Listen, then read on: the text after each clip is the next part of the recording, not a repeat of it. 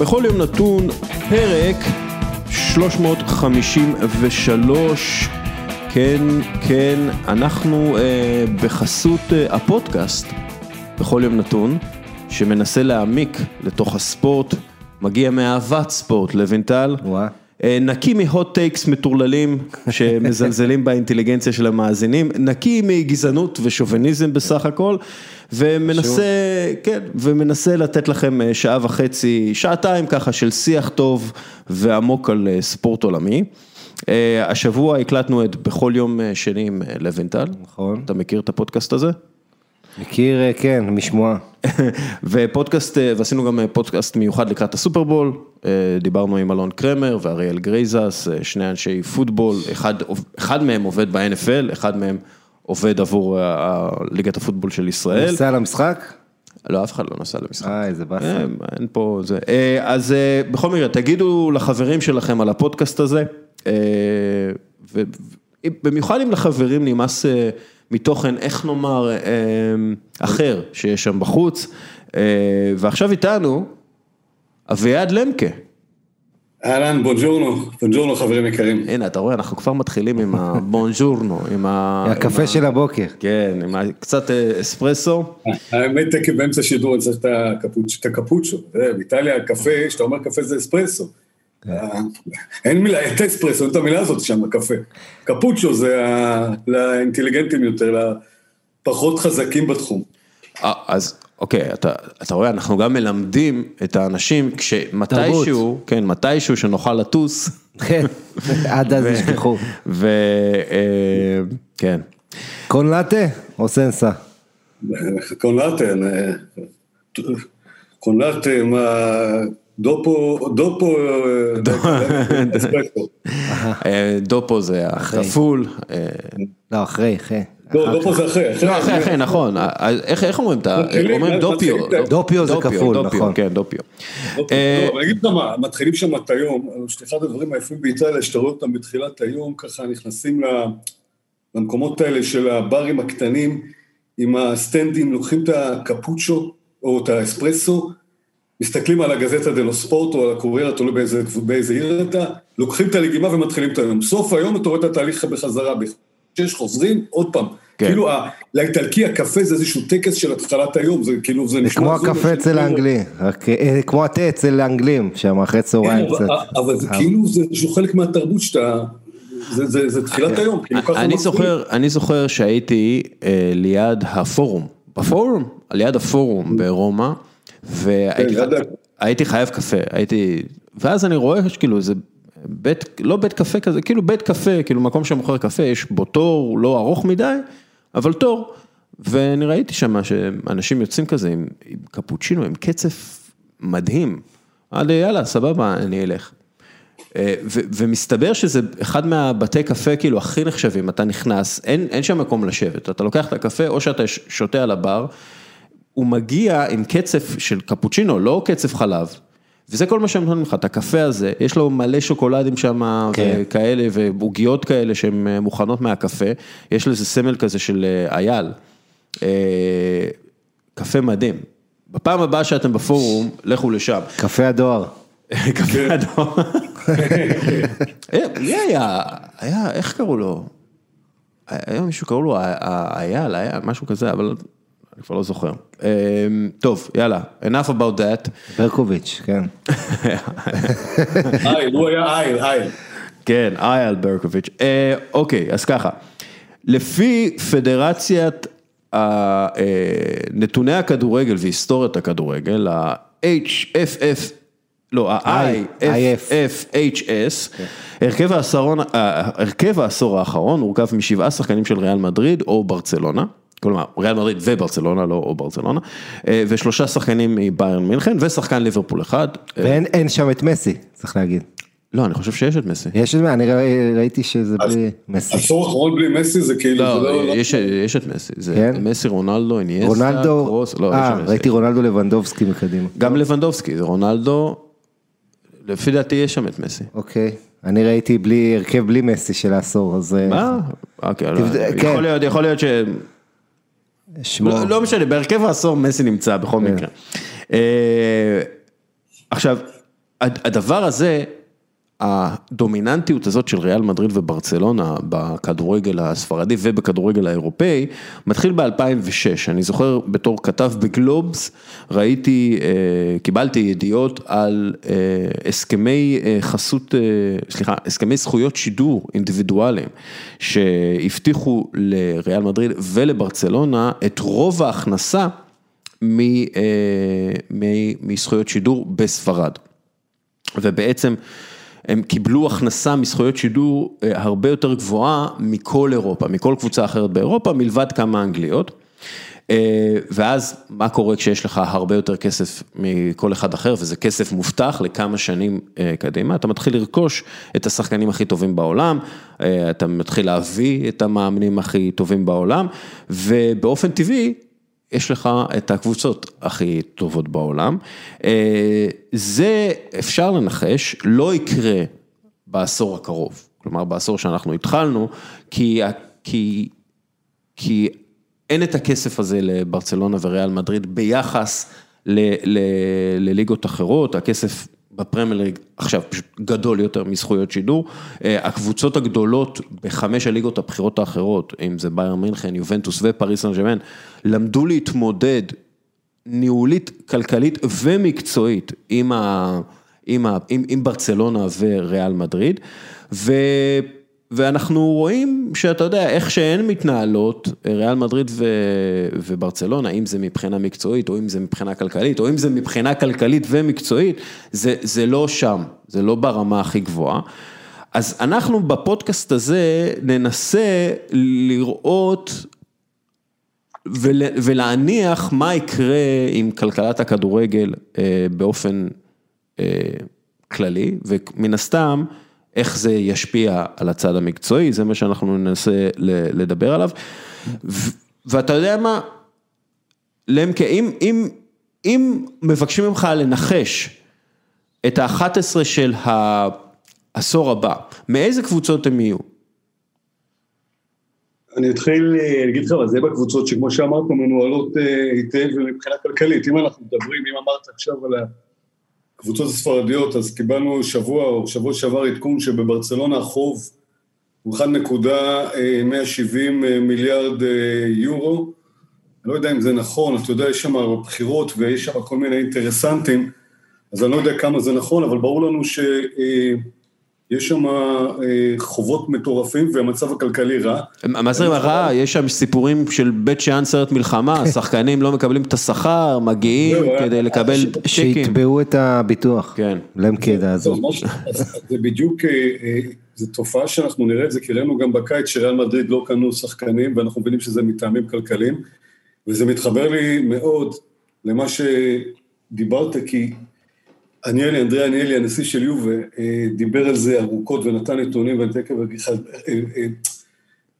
אשתף אתכם בנתונים שראינו אותם פה ושם.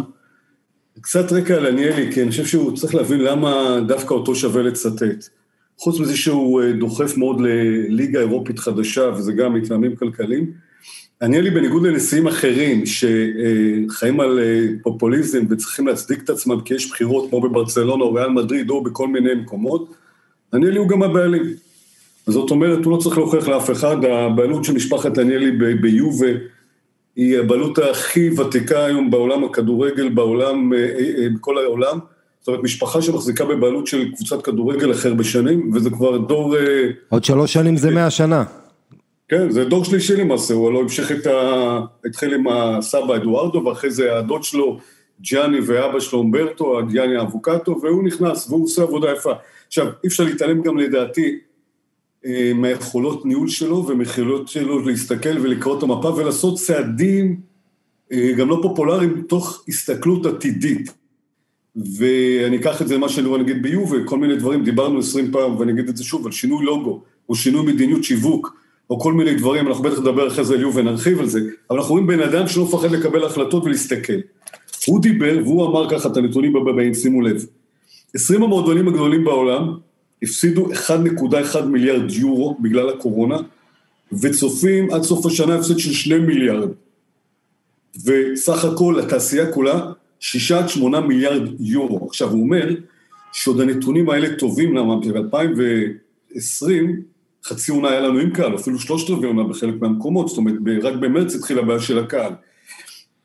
הוא נתן דוגמה ששוק העברות נעצר השנה ב-3.9 מיליארד יורו, לעומת 6.2 בשנה הקודמת, זאת אומרת, ירידה של 33% בהיקף העברות.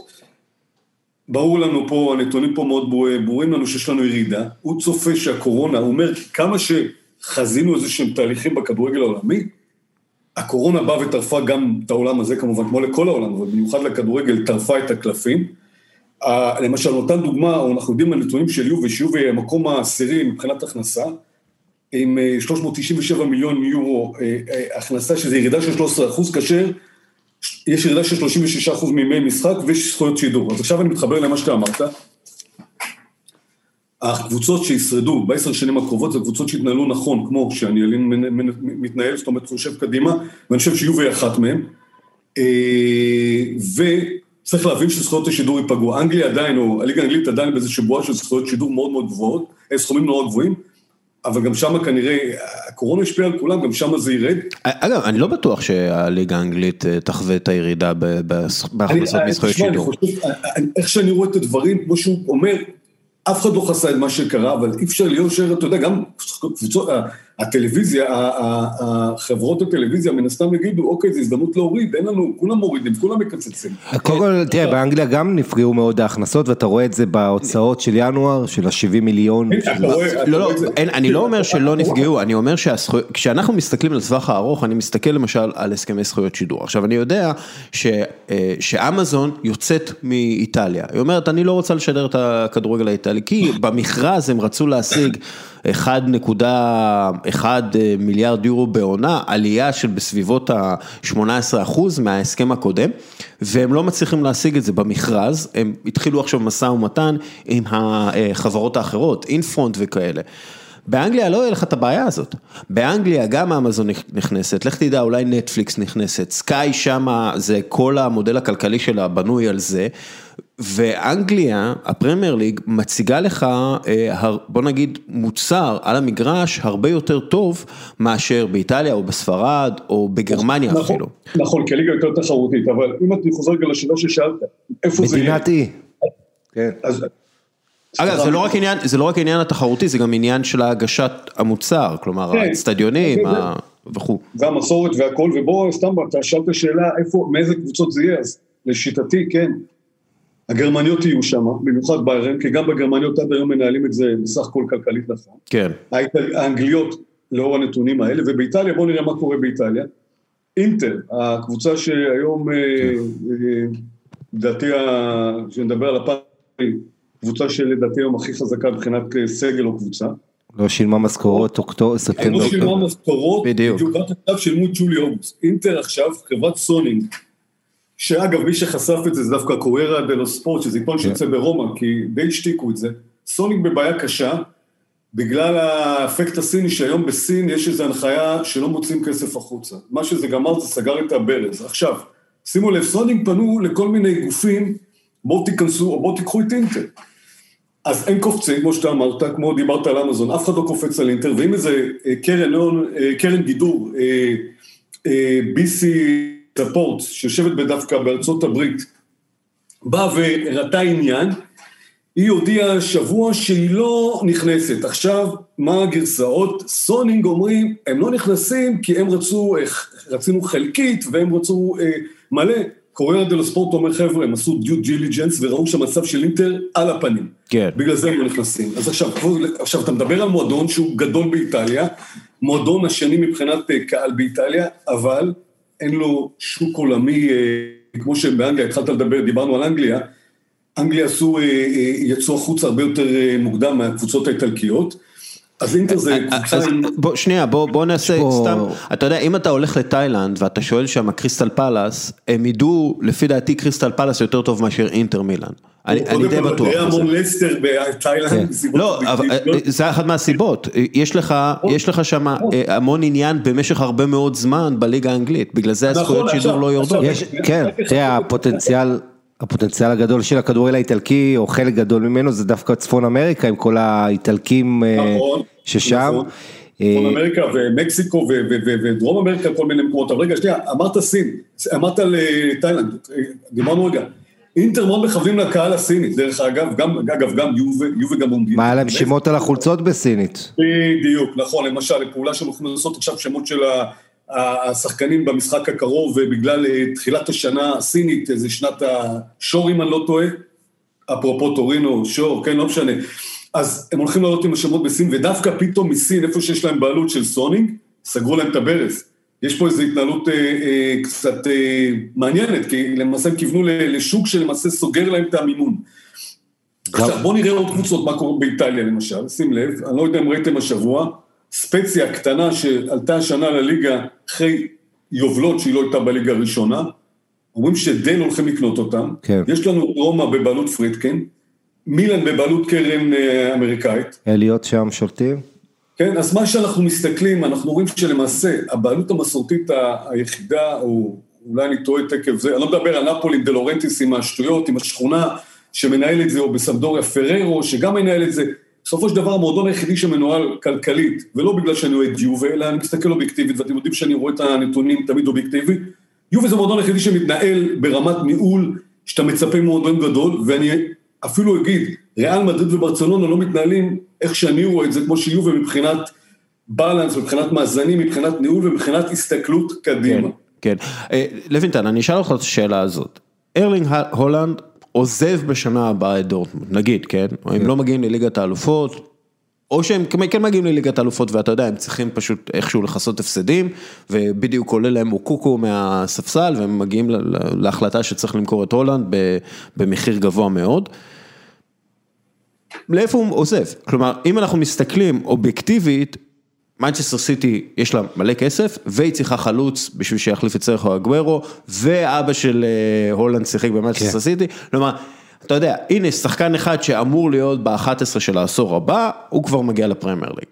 אמבפה השבוע דיווחו שליברפול מתעניינת, היא מחליטה, אמבפה, אתה יודע, כל הזמן מקשרים אותו לריאל מדריד, אבל ריאל מדריד בדיוק הוציאו על עדן נזר 100 ומשהו מיליון יורו. הרכש האחרון שלהם זה עדן נזר. אתה יודע, הם מתקשים לאזן את הקבוצה, יש להם מלא צעירים שעלו הרבה כסף, אבל עכשיו הערך שלהם לא גבוה בגלל הקורונה ועוד כל מיני סיבות. אז לאיפה עוזב ההולנד הבא? אז קודם כל זה לא רק הולנד, זה גם סנצ'ו שאמור לעבור למאנצ'סטר יונייטד, ואנחנו נראה ביתר סט את הריכוזיות של הכסף שיוצא מאנגליה, אבל צריך להגיד, אני חושב שבמבנה החדש של הכדורגל, עסקאות גדולות, הספונסרים יהיו מעורבים בהם, זאת אומרת, נבחר נשיא חדש של ברצלונה, שואלים אותו מאיפה תביא כסף לו לזה וזה, אז יצטרך לגייס בנקים או חברות פרטיות, שאתה יודע, יתנו ערבות, כאלה שיקבלו איזו הטבה מהקבוצה, נפרסם אתכם, אבל בתמורה, אתם תעזרו לנו לממן עסקה של החתמת שחקן, אתה יודע, בין כל הדברים שהזכרתם פה כלכלי, צריך לזכור, הליגה הצרפתית, שכרגע סיפור ענק, מה שקורה שם, חברת מדיה תחרותי שם, כן. כן, אבל חברה מדיה פרו, שהיא, אתה יודע, היא חברה בעצם, שיושבת, כן, אבל היא היום סינית בעצם, במקור ספרדית, אבל, אתה יודע, פתאום היא קורסת, והיא הציעה, אתה יודע, אמרה, אני לא יכולה לעמוד בהתחייבויות שלי, אם תרצו להגיע להסדר, ואז כמובן אמרו, אין דבר כזה הסדר, אתם תשלמו הכל, ואז הצרפתים החכמים יצאו, ואתה יודע, ונסן לברון, האיש שמנהל שם, מנהלת הליגה הצרפתית, יוצא לחפש ורואה שאין אף אחד שיקנה את הזכויות, ועכשיו הרבה ביקורות עליו, למה לא נסעת ונתת, או קצת לספוג איזה הפסד, כאילו בתקופת הקורונה וכל זה. צריך לומר שמדיו פה פשוט הפסיקו לשלם. כלומר, הם אמרו, אין לנו כסף, אין לנו כסף, אבל העניין הוא ש... כלומר, זה לא אשמת הליגה הצרפתית, איך שהם התמודדו עם המשבר, אולי אפשר לשים את זה... לא, העניין הוא שהם אמרו, אין לנו כסף, אבל הליגה הצרפתית, התגובה שלה הייתה לא לנסות להגיע איתם, להגיד, אוקיי, יש קורונה, מצב קשה, כולם נפגעו, בואו נוריד איזה...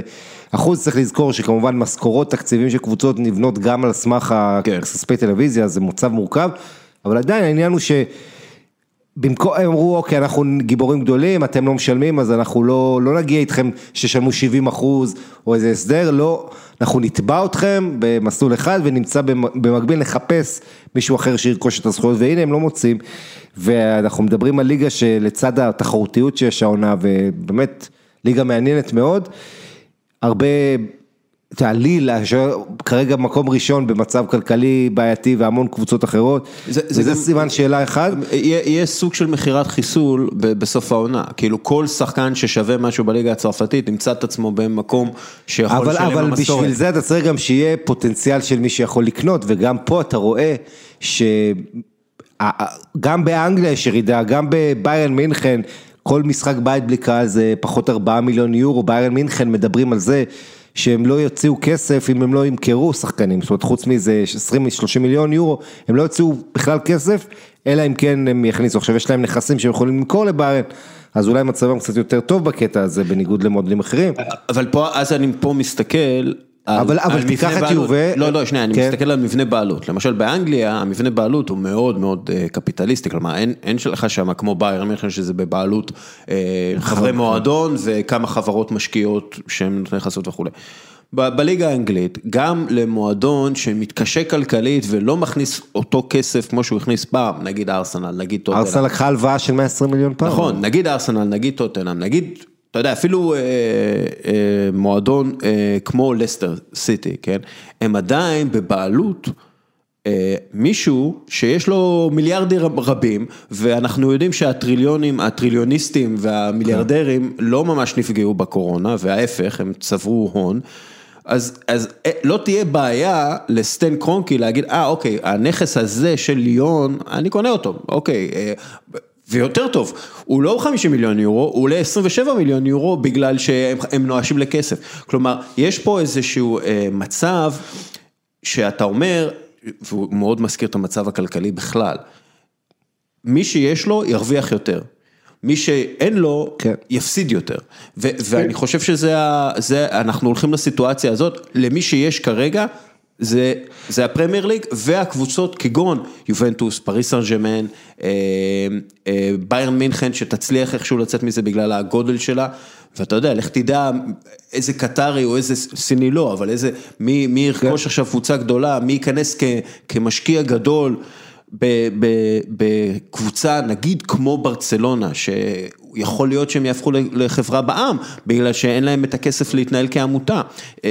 יש פה הרבה דברים שיכולים לקרות בשנה הקרובה. מה עם, אתה יודע, מילאן אולי גם, אתה יודע, עם כל חברת קרן גידור ששולטת שם, ויכול להיות, תראה, העניין הוא כזה, אני חושב שאנחנו נמצאים במציאות כלכלית של אי ודאות, שנייה להם כי אני מיד מעביר לך, במצב הזה קשה מאוד למשל, לקבוע כמה שחקן שווה, כי הערך של השחקנים נופל בגלל, אתה יודע שהשוק נפגע כולו, ואתה לא, שחקן שעד לפני שנתיים שהכל היה ורוד וידעת בערך להגיד, זה 100 מיליון, 150 מיליון, זה 50, ופתאום כולם נפגעים, אתה לא יודע כמה אחוזים בדיוק נפגע, זאת אומרת, ארלינג הולנד נגיד, מרשים והכל, אבל האם הוא היום, במציאות הכלכלית של היום, שווה 60 מיליון או 120 מיליון, זה קשה לתת את התשובה. זה כמה דורטמונד מוכנה, להגיד למשקיעים שלה בבורסה, כי היא נסחרת בבורסה, אוקיי, הפסדנו השנה 80 מיליון יורו. נכון, ויש גם את העניין של, אל תשכח, של הסעיפים שאולי אנחנו לא יודעים,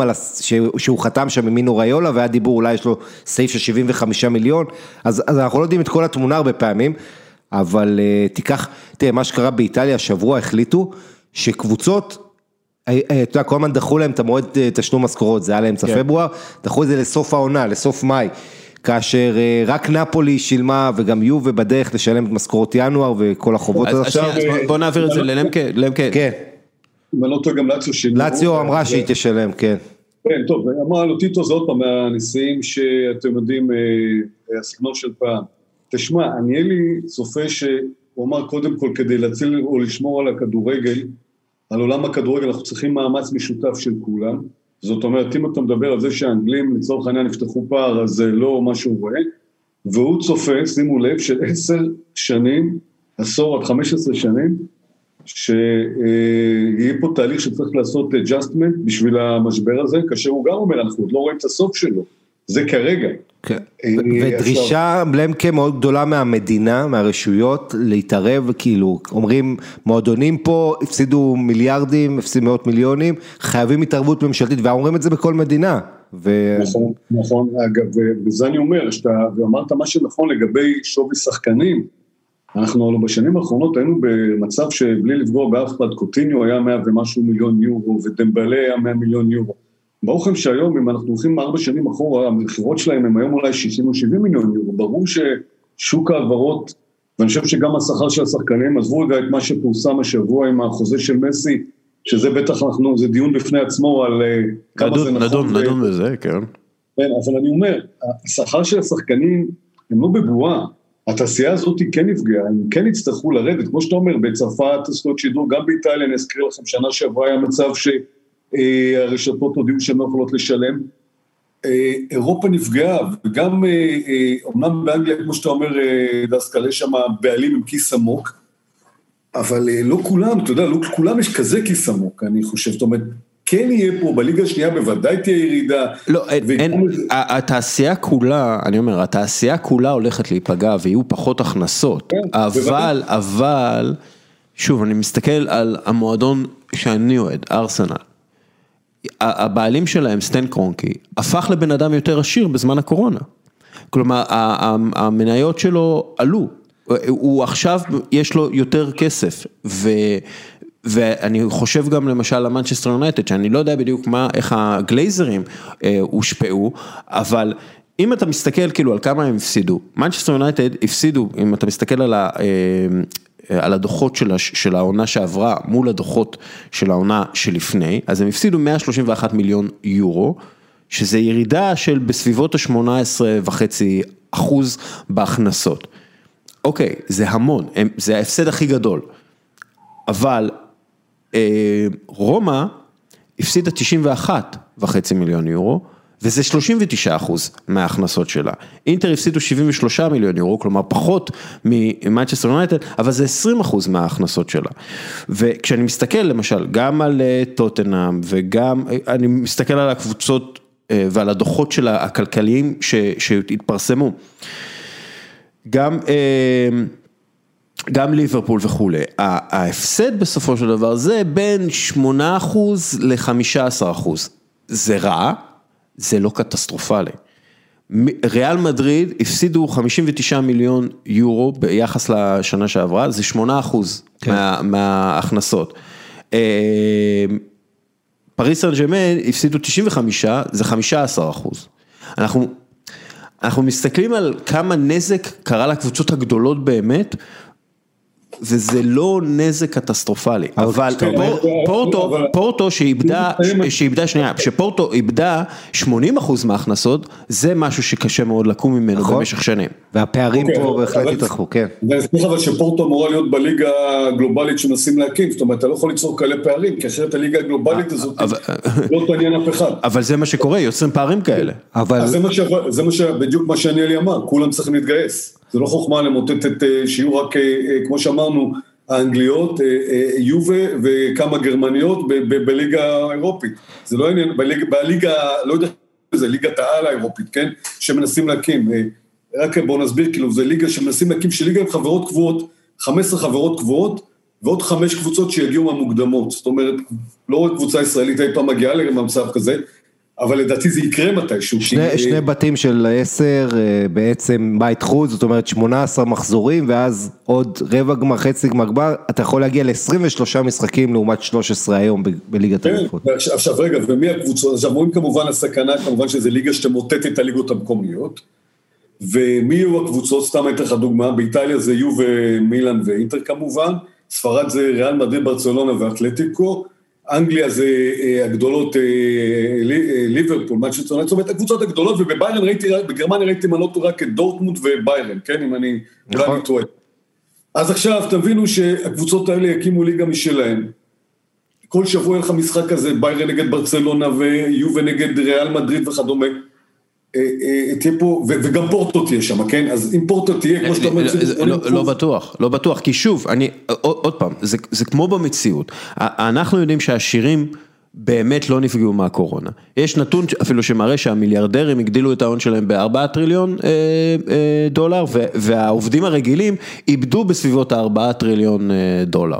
כלומר, אין פה... וזה לא שהכסף הולך לעובדים של אמזון, כן? בדיוק. אנחנו יודעים שהוא לא הולך לעובדים של אמזון, אנחנו יודעים ש20,000 מהם מתו מקורונה, או מה שזה לא יהיה, כן? אבל... נראה לי שעכשיו המועדונים הגדולים באירופה רוצים לעשות משהו דומה. המועדונים הגדולים, 20 המועדונים הגדולים שהם הבסיס, או 15 המועדונים הגדולים שהם הבסיס למאני ליג של דלויט, כן? הם רוצים לעשות משהו עם הסופר ליג. אם זה על ידי כיפוף אופה, שגם כן צפויה להפסיד הרבה כסף, ואנחנו לא בטוחים מה יקרה עם היורו וכו'. אני מאמין...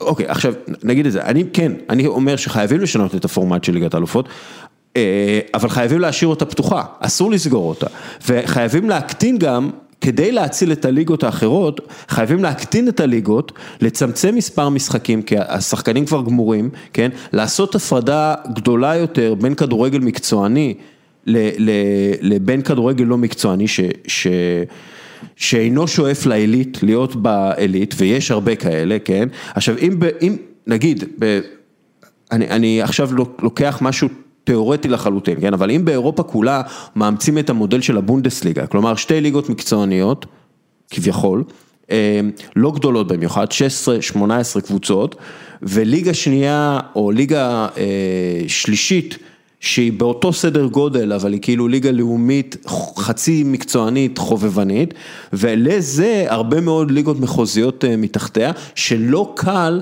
לעשות את המעבר בין להיות אובר ליגה נורד לבונדסליגה, כלומר אתה צריך, בשביל להיות ממש טוב, אתה צריך להיות אופניים כאלה, אתה צריך לטפס כמו שצריך, להיבנות כמו שצריך, ואז להגיע לטופ אחרי הרבה שנים של עבודה קשה, אני חושב שזה הרבה יותר הגיוני ונכון כלכלית, מאשר התכנון לנתק לחלוטין את הליגות הבחירות, או את הקבוצות הכי בחירות, ולשים אותם במעין, אתה יודע, NBA, NFL כזה, זה נוגד את הרוח האירופאית. זה מה שהסופר ליג אבל בכדורסל עשו, אתה יודע שנתנו כרטיסי, או היורוליג, סליחה. כן, אבל היורוליג זה, עזוב, זה לא בר השוואה. נכון. בינינו זה, אני לא רוצה לפגוע, אבל זה סוג של נישה באירופה, אף אחד, זה לא מעניין. זה לא סוג של נישה, זה נישה. זה ההכנסות היתרות של הכדורגל בריאל מדריד. בדיוק, ריאל מדריד, כמועדון מכניס הרבה יותר מהיורוליג, כלומר קבוצה אחת מכניסה הרבה יותר מהיורוליג, עזוב זה לא... תראה, היו לפי התוכנית של הסופר ליג 6 נציגות לאנגליה, כולל הארסנל, אז אתה יכול להיות רגוע דסקה, 3 מאיטליה, שאנחנו נסיים 3 מאיטליה, 3 ספרדיות עם אתלטיקו ו2 גרמניות, זה ה-15, ואז עוד 5 שהצטרפו, כמובן הכוונה היא מ-2024 ל-2027, יובטח למועדונים שזה 350 מיליון יורו השתתפות, ויכול, אם אתה זוכר, להגיע ל500 מיליארד יורו, אבל עוד פעם, צריך לזכור את הקונטקסט, עדיין יש פה מלחמה פוליטית אדירה, בין, ואם אני מנתח, אם אני מנתח את הכוח הפוליטי, אני לא רואה את זה עדיין קורה, אני כן אתה יודע, רואה פה ניסיון עם הרבה כל הלחצים וזה שיוביל לזה שהגדולות יקבלו יותר כספים, ואולי יש שינוי מבני, עוד משהו שיתחשב בהם, אבל הנתק הזה, הניסיון להקים את זה, זה ייצור בלגן, כי הליגות מתנגדות לזה אתה יודע, בצורה נחרצת, ולא מזמן שמענו את ההודעה של פיפה, מאוד מעניין, אתה יודע, אמרת פה על העומס והזה, אבל פיפה אומרת כרגע, אם מי שמשתתף שם, כן, מאיימת. אוקיי, זה איום. איום ריק מתוכן אולי, שלא... תגיד לי, עכשיו נגיד הולנד, כן? מסי משחק שם, זה לא ישחק במונדיאל, בליגה, ביור. לא, אז בחייאת, אתם רוצים להגיד לי, פיפה, אתם רוצים להגיד לי, שעכשיו אתם אומרים לשחקנים הכי בכירים, אוקיי, תחליטו להגיע לנבחרת ולשחק בחינם בטורניר של כל 4 שנים, או ללכת לשחק ולקבל 20 מיליון יורו בברצלונה. מזכיר מה שהיה בזמנו NBA, כל הדברים האלה, אבל מה שכן, שנייה, אני מעביר לך להם, כי רק אני רוצה להגיד את העניין הזה, אבל אתה רואה את המועדונים הגדולים יותר ויותר רציניים, והשבוע היה מקרה שחביר טבאס, שהוא ראש נשיא מנהלת לליגה, תוקף צורה תקדימית אפילו בחומרתה את ג'אני אינפנטינו, לא פחות, נשיא פיפה, הוא טוען שאינפנטינו כבר באיזשהו שהוא סגר עם כל המועדונים הגדולים, שהוא יהיה חלק מהסופר ליג, וזה קורה כמה ימים אחרי שכל ההודעה הזאת של פיפה, שבכלל בדיוק ההפך. אז אתה רוצה להגיד לי שפיפה שקרה? אני רוצה להגיד לך, לא, טבאס אומר, תשמע, הוא אמר ככה, אני אתנצל אם אני אדע שטעיתי, אבל אני לא טועה, יש לי מידע פנים. ברור, כן למקה. תקשיבו, בואו, נסתכל כל התהליכים בענפים אחרים, הגופים הגדולים פיבה בכדורסל קרסו, והגופים האנרכוניסטים האלה, שהמנהלת הזאת, או שהם למעשה לא מביאים את הכסף כמו הבעלים של הקבוצות, וכאן ראינו, כמו הספורט האמריקאי כדוגמה לזה, לא יכולים להתמודד מול התהליכים האלה, לא יכולים להתמודד מול רצון הקבוצות, וכמו שאמרת, העשירים, הגדולים, החזקים, אם הם ירצו כזו ליגה זה יהיה. עכשיו, העומס שאמרת שהוא מטורף, תקשיבו, אני רואה, איך אני אומר, כל ערב יש כדורגל, אבל אתם רואים פציעות וכמויות של משחקים. והשחקנים גמורים, אתמול ראיתי ליברפול, הם גמורים, עזוב, הם עייפים, הם גמורים. אי אפשר, תקשיב. היא הייתה גמורה. אבל תראה כמה לידס רצים, אני מתלהב מלידס, שעדיין רצים מתחת ביאלסה. לא היה להם תחרות אירופאית. אתה יודע, מתאוש קליך, פספס משחק אחד מאיזה 111 אחרונים. כן, תמשיך. כמה פעמים אתה גם אמרת, אני זוכר בשידור, שלמעשה ההתאוששות למשחק היא 3 ימים, נכון? אם אני לא טועה, נכון? המינימלי, כן. מבחינה פיזיולוגית, אז תבין מה קורה, סתם אתן לך דוגמה. יובה ואינטר שחקו ביום שלישי, אינטר משחקים עכשיו ביום שישי, יובה ביום שבת, ביום שלישי עוד פעם משחקים אחד נגד השנייה, משחקים קשים, אתה יודע, מאבקים עם השחקנים, ואחרי זה רגע בואו ניתן לכם את הלו"ז של יובה, אחרי שיש להם את רומא ביום שבת, יש להם אחרי זה את נאפולי, ואז עוד פעם ליגת האלופות, ואז עוד פעם ליגה, בלתי אפשרי. יש להם 7 משחקים בפברואר ליובה. אמרת גם משהו נכון, אני אגיד לכם דוגמה, הליגות היום מנופחות, חוץ מהבונדסליגה שעדיין שומרת על 18 קבוצות, גם איטליה, גם ספרד, גם צרפת, וגם אנגליה עם 20 קבוצות. כן. זה יותר מדי, במיוחד נגיד כמו באיטליה, שאנחנו רואים, אין אפילו בטן ריקה, כאילו יש לכם ממש 3 ליגות תוך כדי, 3, אני לא מדבר על השמים, שהיה 16 קבוצות, שזה היה ליגה מטורפת, אז אני מבין צריך כלכלית 18. ספרד אין הצדקה גם 20 קבוצות, עם כל הכבוד, יש שם כל מיני קבוצות, ואני עוקב אחרי הליגה הזו שנים, אני לא מכיר באמת, בלי לפגוע באף קבוצה, שמות שהן לא מעניינות אותי, שברצלונה משחקת נגד ווסקה, אלצ'ה. או ווסקה, כן, נגיד, באמת אז ווסקה הבנתי שמהבסקים, ובסקים תמיד זה מעניין, אבל זו חבר'ה, זה לא מעניין אותי, אני לא מכיר את השחקנים. יותר מדי משחקים, אז עכשיו הגיוני, תהליך שאמרת כמו בבונדסליגה, לצמצם את זה לפחות, להקטין ל-18 קבוצות, הליגות יותר קטנות, יהיה קצת יותר עניין לדעתי, גם ירד העומס, סתם איתכם. אני גם חושב שצריך לוותר על הרבה משחקים בגביעים. תקשיב, למה באיטליה עכשיו היה צריך חצי גמר בגביע איטלקי, בית וחוץ? כל הפורמט מדבר על משחק אחד, חצי גמר בית וחוץ, הקבוצות מפורקות. תקשיב, תקעו ליובה את הסופר קאפ לפני 3 שבועות, הכי מיותר בעולם, עזוב רגע, ניצחו, לא ניצחו, מיותר, למה צריך עכשיו סופר קאפ השנה, תוותרו על אחד, אני יודע מה, תחלקו ביניהם, פעם כמו באנגליה, אתם זוכרים, היה את הצ'ריטי שילד, אם הוא נגמר בתיקו, אז מחלקים בין הקבוצות. אז תקעו את הסופר קאפ, תוקעים 2 משחקים מחצי גמר, כאילו, אטומים, לא מבינים שהשנה הזאת היא שנה שונה, היא קשה, גם ככה דיברנו לפני הקורונה על העומס המטורף. ויש את הדדליין הזה של היורו, שכאילו חייבים לסיים את העונה, זה פשוט בלתי נתפס. אל תשכח שיהיו גם כדורגלנים שהשתתפו באולימפיאדה, בטורניר האולימפי, רמוס, אולי בנזמה עכשיו מדובר בצרפת, אז יש לך באמת לוח ספורטיבי, בוא נראה אם יהיה אולימפיאדה. אגב, אחד מהדברים שלפי דעתי הולכים לעשות, כי אנחנו רואים את זה כבר ב-NBA שקורה, קרנות הון כמו אליוט מנג'מנט, יוכלו לרכוש מניות בכמה קבוצות. עכשיו אנחנו רואים, אישרו את זה ב-NBA, הולכים לאשר את זה ב-NBA, שאתה יודע... ניגוד עניינים לא יהיה, אתה אומר. לא, שהם יוכלו לרכוש עד 20% או עד 30% בקבוצה, ואז אתה יודע, אין להם רוב, הם לא יכולים לקבל החלטה, ובכל מקרה ב-NBA זה טיפה מונופוליסטי. זה פרנצ'ייס. כן, אבל בכל מקרה, אז אתה תראה פתאום חברות השקעה שמתמחות בכדורגל, ועכשיו, אתה יודע, אנחנו רואים את זה בבורסה, זה buy low.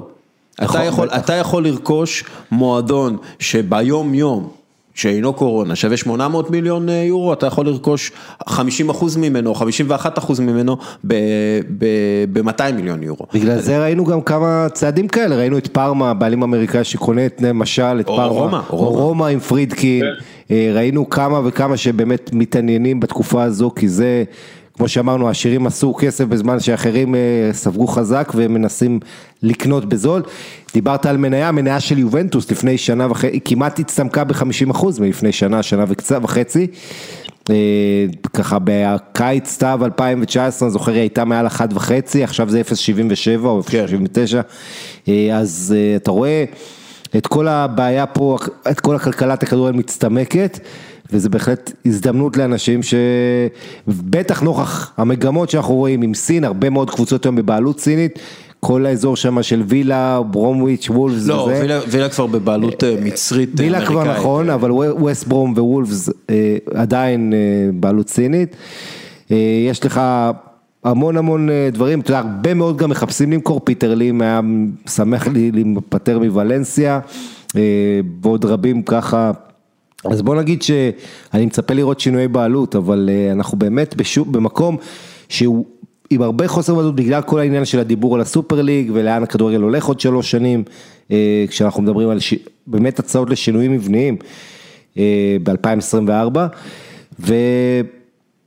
ועדיין אני חושב שאנחנו נמצאים במצב שהוא מאוד מאוד, עונה שהיא בעייתית, עונה של ניהול סגל, זה קוד מפתח, עוד שנייה נגע לסגל הזה, רק אני רוצה לסכם את העניינים האלה של הניאלי, ואז יש לי איזה משהו על הניהול סגל באמת, ואיך מתמודדים עם זה, אבל הניאלי בעצמו, למקה אמר, שהכדורגלנים משחקים יותר מדי, אנחנו רואים הרבה יותר מדי משחקים. הוא אמר, they are not machines, הוא אמר במילים האלה. מה הוא אמר? איך הוא אמר? לא מכונות. they are not machines, כן, כן. כאילו, צריך להתחשב בהם.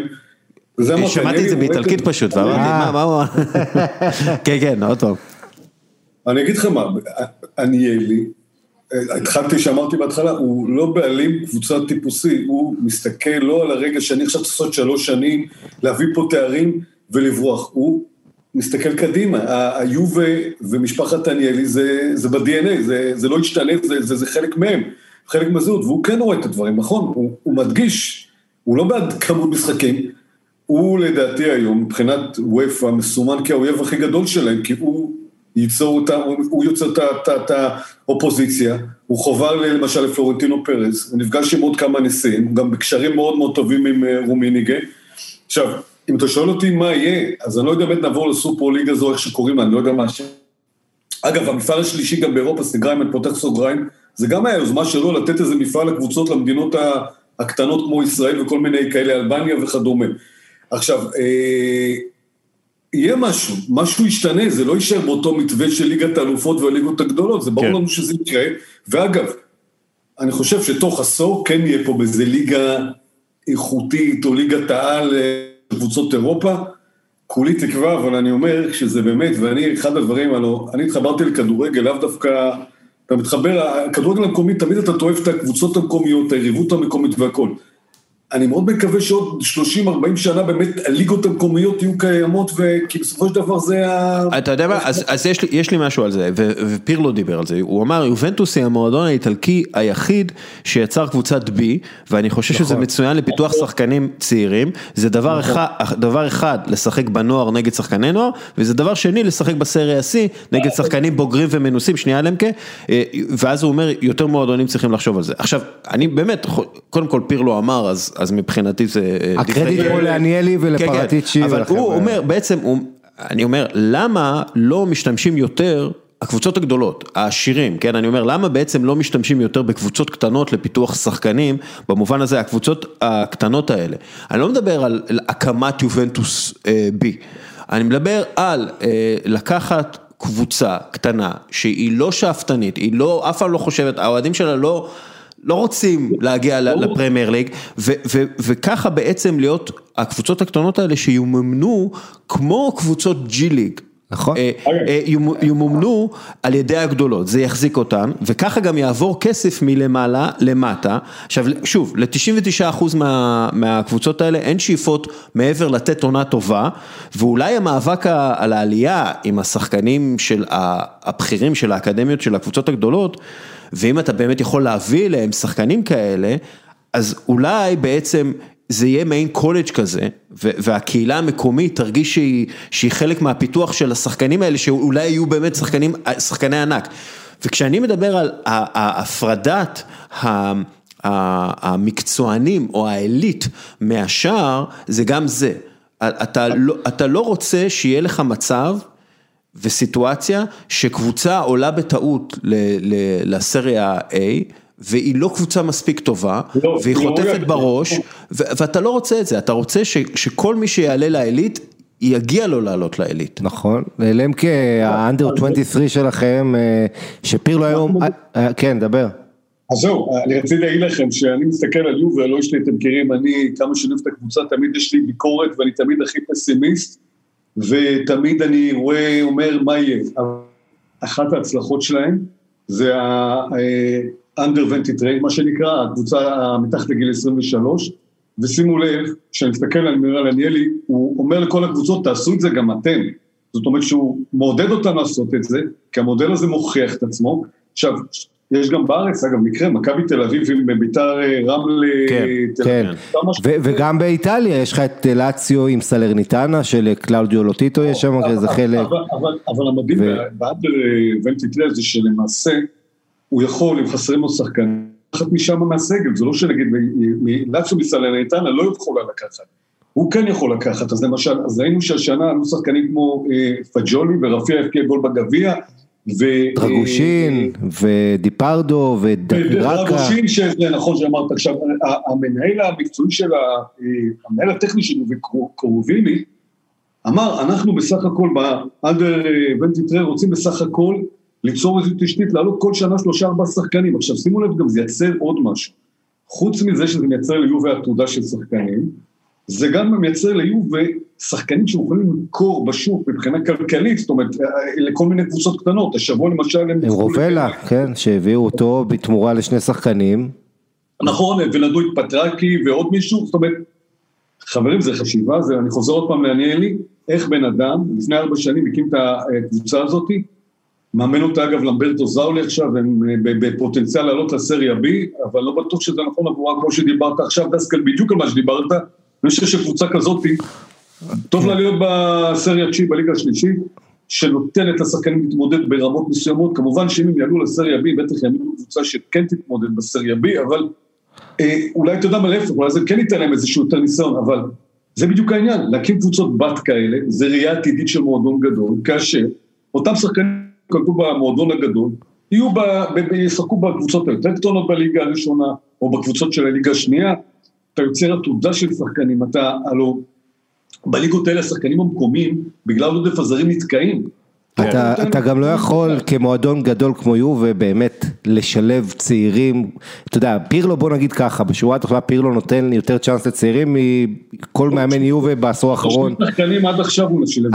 אבל העניין עם יובה, וזה אחד הדברים שסובל מהם מועדון גדול בכל מדינה, שאין לו תשתית כזו של קבוצת משנה, מה אתה עושה עם חבר'ה, ויובה יש לה הרבה שחקנים שהיא שולטת בכרטיסים שלהם, אבל היא משילה אותם כל הזמן, ואתה יודע איך זה השאלות, פתאום שחקן מצליח באודינזה, אומר וואלה טוב לי פה, אולי נשאר פה, אולי זה טוב להמשך הקריירה שלי להישאר, ולא לחזור ליובה, שמה עוד פעם אני צריך ללכת לספסל, להיאבק על מקומי וזה, ויובה איבדה ככה לא מעט שחקנים, צריך להגיד, זה לא כזה חידוש, מה שאנחנו מדברים, באיטליה זה חידוש, אבל בגרמניה יש לך את זה, בספרד יש גרמניה, באנגליה יש לך קבוצות מילואים, ובסך הכל...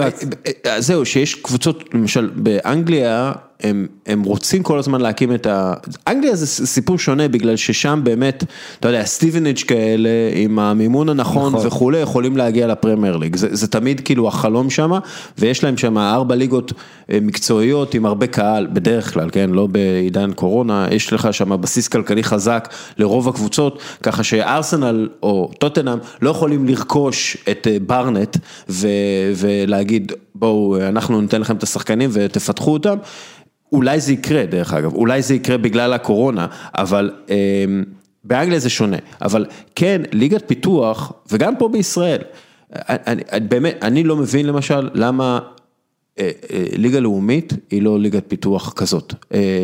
אגב, דווקא אם אני לא טועה, מכבי תל אביב בזמנו רצו לעשות מהלך כזה. ולא נתנו להם, כן. לא נתנו להם פה. סגרו, לא אישרו להם, רצו להקים קבוצה בליגה השלישית.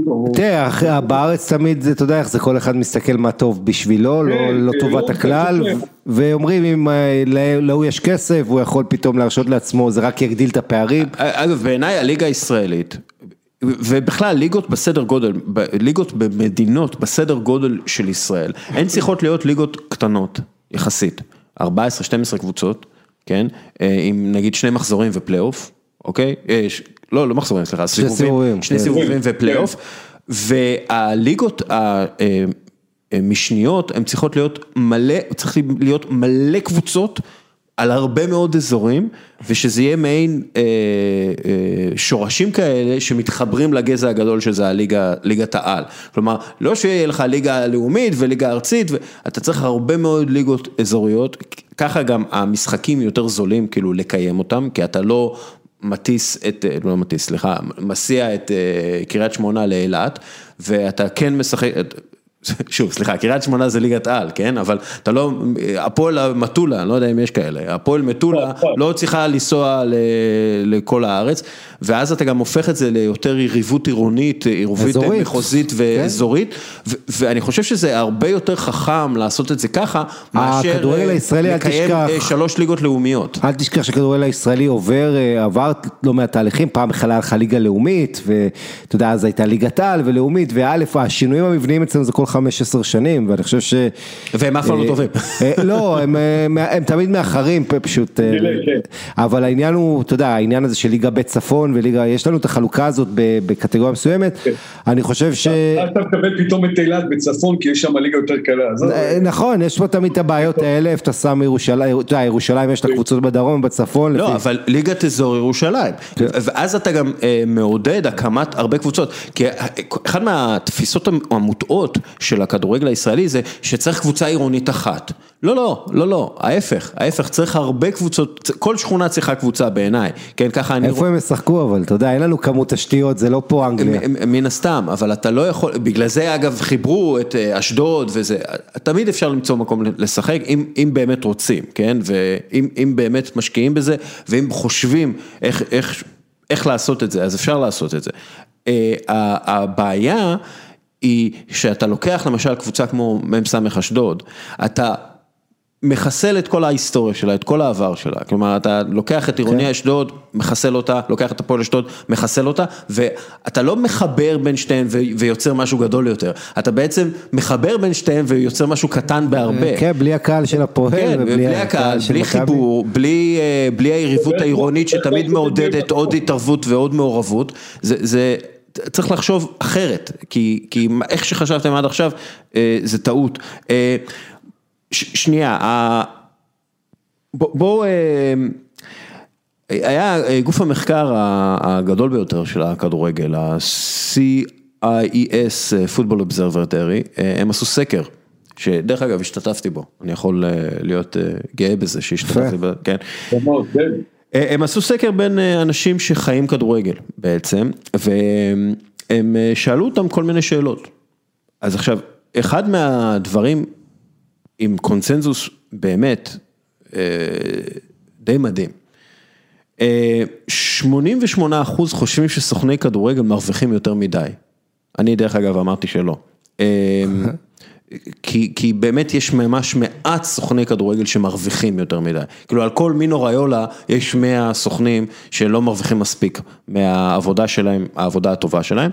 88% טוענים שרמת השקיפות בכדורגל אינה מספקת, כי אתה יודע, יש לנו, היום אני יודע כמה קווין גרנט הרוויח מ-1999 ב-NBA עד הפרישה שלו, אין לי מושג כמה מסים. אף אחד לא יודע מה סעיף השירור של ורנר לפני שעבר לצ'לסי. בדיוק, ויש עוד כמה דעות מעניינות, למשל ש60% מאמינים שיש יותר מדי משחקים בעונה, שזה מעט מדי בעיניי, 60% רק. כן, טוב, יש את הצד הצרכני שרוצה שכל הזמן יהיה משחקים, גם, אתה יודע, מאמר, לצרוך. אבל זה מצחיק, זה 73%, שזה המון, מאמינים שהשחקנים סובלים מהעייפות. אתם לא רואים את החיבור בין העייפות לזה, ו70% חושבים שאין יותר מדי הטיות משחקים או סימום ספורטיבי בכדורגל המקצועני, פה הם טועים. כי יש... זה עניין של מידע, אין מידע של... כן, יש הרבה יותר מדי הטיות משחקים, בטח בליגות הנמוכות, ואין לי ספק שיש הרבה מאוד סימום, כי... השחקנים העייפים והגמורים הם חייבים לקחת דברים בעיניי. תראה, זה קוראים לזה תוספים, יש להם כל הזמן משקאות קטנים שהם שותים לפני שנכנסים לשרירים וזה הכל חומרים שמותר לך במידה מסוימת, תצרוך אותם. לא, אבל השאלה שלי פה, אביעד, מה האוהדים חושבים? מה האוהדים רוצים? אתה חושב שהאוהדים היו רוצים לראות סופר ליג? המקומים לא, אם תסתכל בפעם של איטליה, כן? איטליה עדיין, כמו שאתה אומר, הוא יעדיף את בזמנו היה בוורונה, את הדרבי של קייב או נגד ורונה, כן? ואני בכוונה לוקח קבוצות איזוטריות יותר בליגה, הם מתים על זה, או בברגמו, שהטלנטה שחקה בליגה שנייה נגד אלבינו לפה. הם אוהבים את המקומי, אתה אוהב את הקרוב אליך.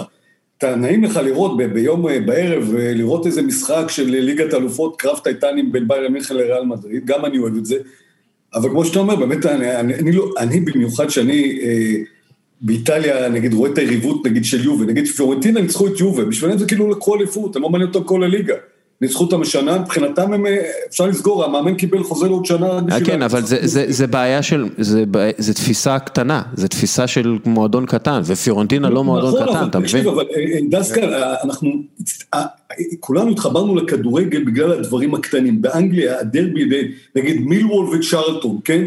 שתי קבוצות קטנות, אבל בשבילם המשחק הזה זה משחק הכי שם, או ווסטה ומילוול, כל האזור הזה שם השם רבות אחת בין השנייה.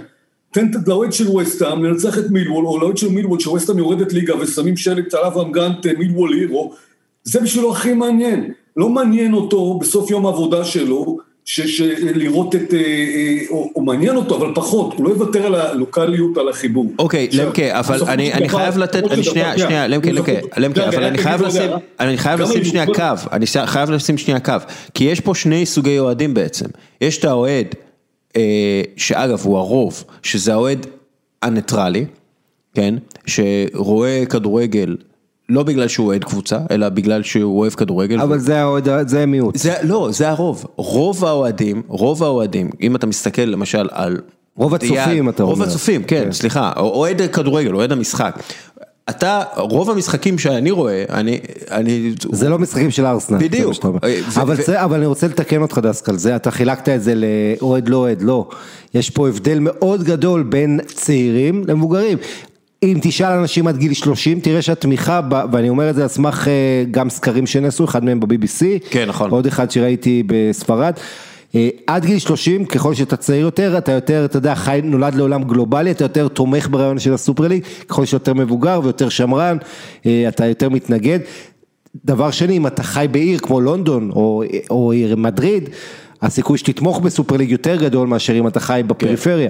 אז יש פה גם את העניין הזה, את הבידול הזה. כן. זה הפריפריה, זאת שהם יעלמו במידה מסוימת בסופר ליג. נכון, אבל תשמע, בסוף יש פה כוחות, זה מזכיר לי שהנציבת האיחוד האירופי אמרה לו מזמן לבריטים, מה זה בכלל ברקזיט בעידן שלנו, כאילו מה זה משנה, למי באמת יש איזו עצמאות או אוטונומיה בעידן הזה, ואנחנו הולכים למקום הזה של יותר ויותר, בוא נגיד תחרות גלובלית, או איזה ניסיון להפוך את כל העולם לכפר אחד. שוב, אנשים פה בישראל, מתי קבוצת NBA כבר באירופה? אנשים פה בישראל, אני מסתכל על ה-NBA, על העניין ב-NBA. אנשים פה בישראל, אכפת להם יותר מה דני אבדיה עושה מול מיאמי, מאשר מה היה אתמול, הפועל חולון, הפועל תל אביב. רוב האוהדים, אני לא מדבר על האוהדים של הפועל תל אביב. יש לילדים פוסטרים של יאניס ושל לברונו, אשר פוסטרים של ווילבקין. בדיוק, אכפת להם יותר אם יאניס עשה טריפל דאבל, מאשר אם סקוטי ווילבקין קלה 30 נקודות למכבי תל אביב. עם כל הכבוד למכבי תל אביב ולעוצמה האדירה שיש למועדון הזה, כמותג על ישראלי. כן? היה, אתה זוכר את הקלאסיקו שהיה בערוץ ספורטים לפני 5 שנים, 6 שנים עם 20% רייטינג, שבכדורגל הישראלי כבר אין אף משחק שמביא לך 13%. זאת אומרת, אין מה לעשות. אתה חי היום גם העלות, אתה יודע, שאתה נוסע ב-100 יורו בערך, אתה כבר יכול להיות באמצע אירופה, עם כל הלואו-קוסט והדברים האלה, יצא לנו עולם קטן יותר, ואתה יודע, אתה רוצה, בסופו של דבר, יש פה עניין של ערכים, ויש פה עניין של כלכלי, והשאלה איך לאזן ביניהם, זאת אומרת, מבחינת כלכלי ברור לך שאתה רוצה למקסם את הפוטנציאל של השוק, אז אתה צריך את המסגרת הזאת של הגדולות שמשחקות.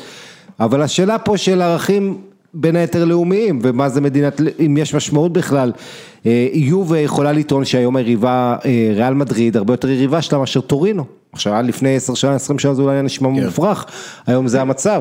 עכשיו, אתה יכול לטמון את הראש בחול, אבל אין מה לעשות, זו המציאות, אתה רואה את הפערים, אתה רואה את הכדורגל, דיברנו פה הרבה על כלכלה. אגב, וזה גם משפיע על הכדורגלנים עצמם. דווקא לפני 20-25 שנה, מועדונים היו שווים 50 בערך ממה שהיום, ההכנסות שלהם היו, אי אפשר היה לדמיין שיגיעו למה שהם היום, אתה יודע, אתה מדבר על עשרות מיליונים, ולהגו להם שהם אמרו שהם הולכים למזרח, פונים לדברים חדשים, אתה רואה היום, זה תאגידים, קונצרנים בינלאומיים, ברמה של מכניסים מיליארדים, מאנצ'סטר יונייטד יש לה את המאות ספונסרשיפ שלה רק באסיה, בכל מקום, וזה כלי כלכלי אדיר, ובסוף אתה שואל את עצמך, אתה יודע, עד כמה המשחק הזה הוא בסוף מסורת. עכשיו, תיקח את השיפוט, את כל הענייני עבר.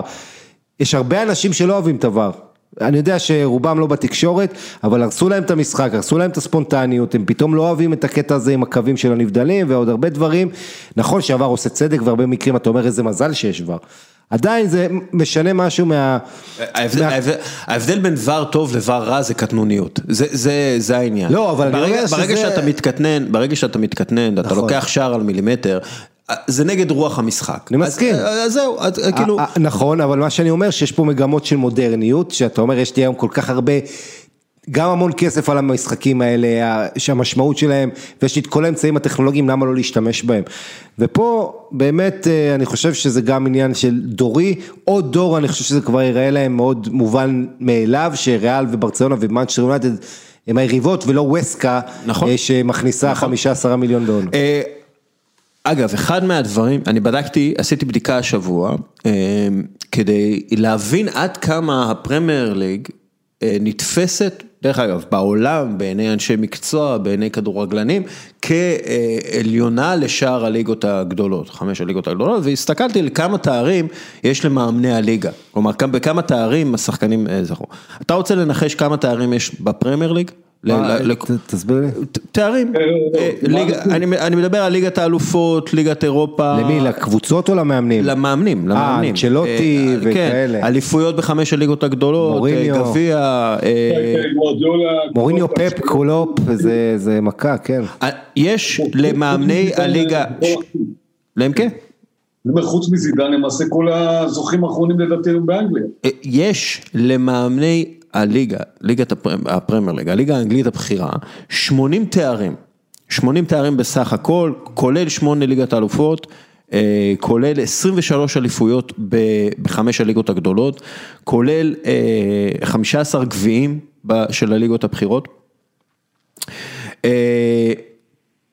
הליגה השנייה, מבחינת תארים של מאמנים, זה הבונדסליגה, עם 33 תארים, ש21 מהתארים האלה זה גביע במדינות אחרות, שהן לא 5 הליגות הגדולות. עכשיו נגיד, הליגה הספרדית, אם אנחנו משווים את האיכות, זה 31 תארים. וזה אונאי אמרי שבא... וזה אונאי אמרי, יש לך 6 זוכים בגביע אירופה, גביע וופא, 3 ליגת אלופיות של זידן, כן? ו7, 5 אליפויות ב5 הליגות הגדולות, שזה כולל גם אונאי אמרי בליגה הצרפתית. כן.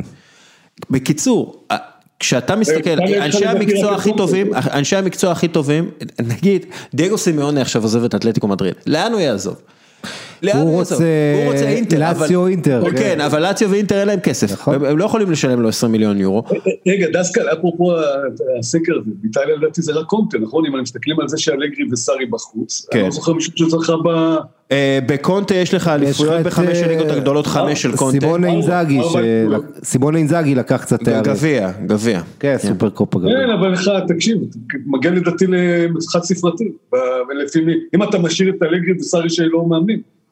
זה באמת מצב תקדימי באיטליה, אתה יודע. אגב, כי המאמנים הגדולים, הרבה מאמנים גדולים בדור האחרון בשנים האחרונות, הם באו, צמחו בכדורגל האיטלקי. אבל הם יוצאים מהכדורגל האיטלקי, פעם זה אף פעם לא קרה.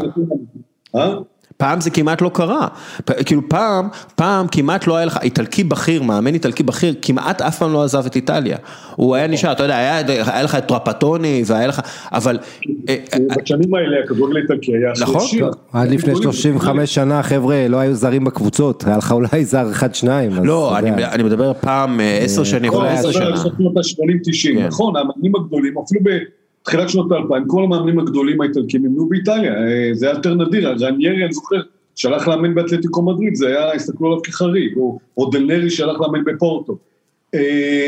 אין ספק, אבל שמע, זה נתון, הליגה האנגלית יש בה הכי הרבה כסף, ובגלל זה גם אגב השחקנים הגדולים הולכים לשם, וגם אחד הדברים שהם הבינו, אין כמעט מאמנים אנגלים מנותו, נכון, בליגות האנגלית בצמרת, תקנו אותי, אני אומר... היה פרנק למפרד.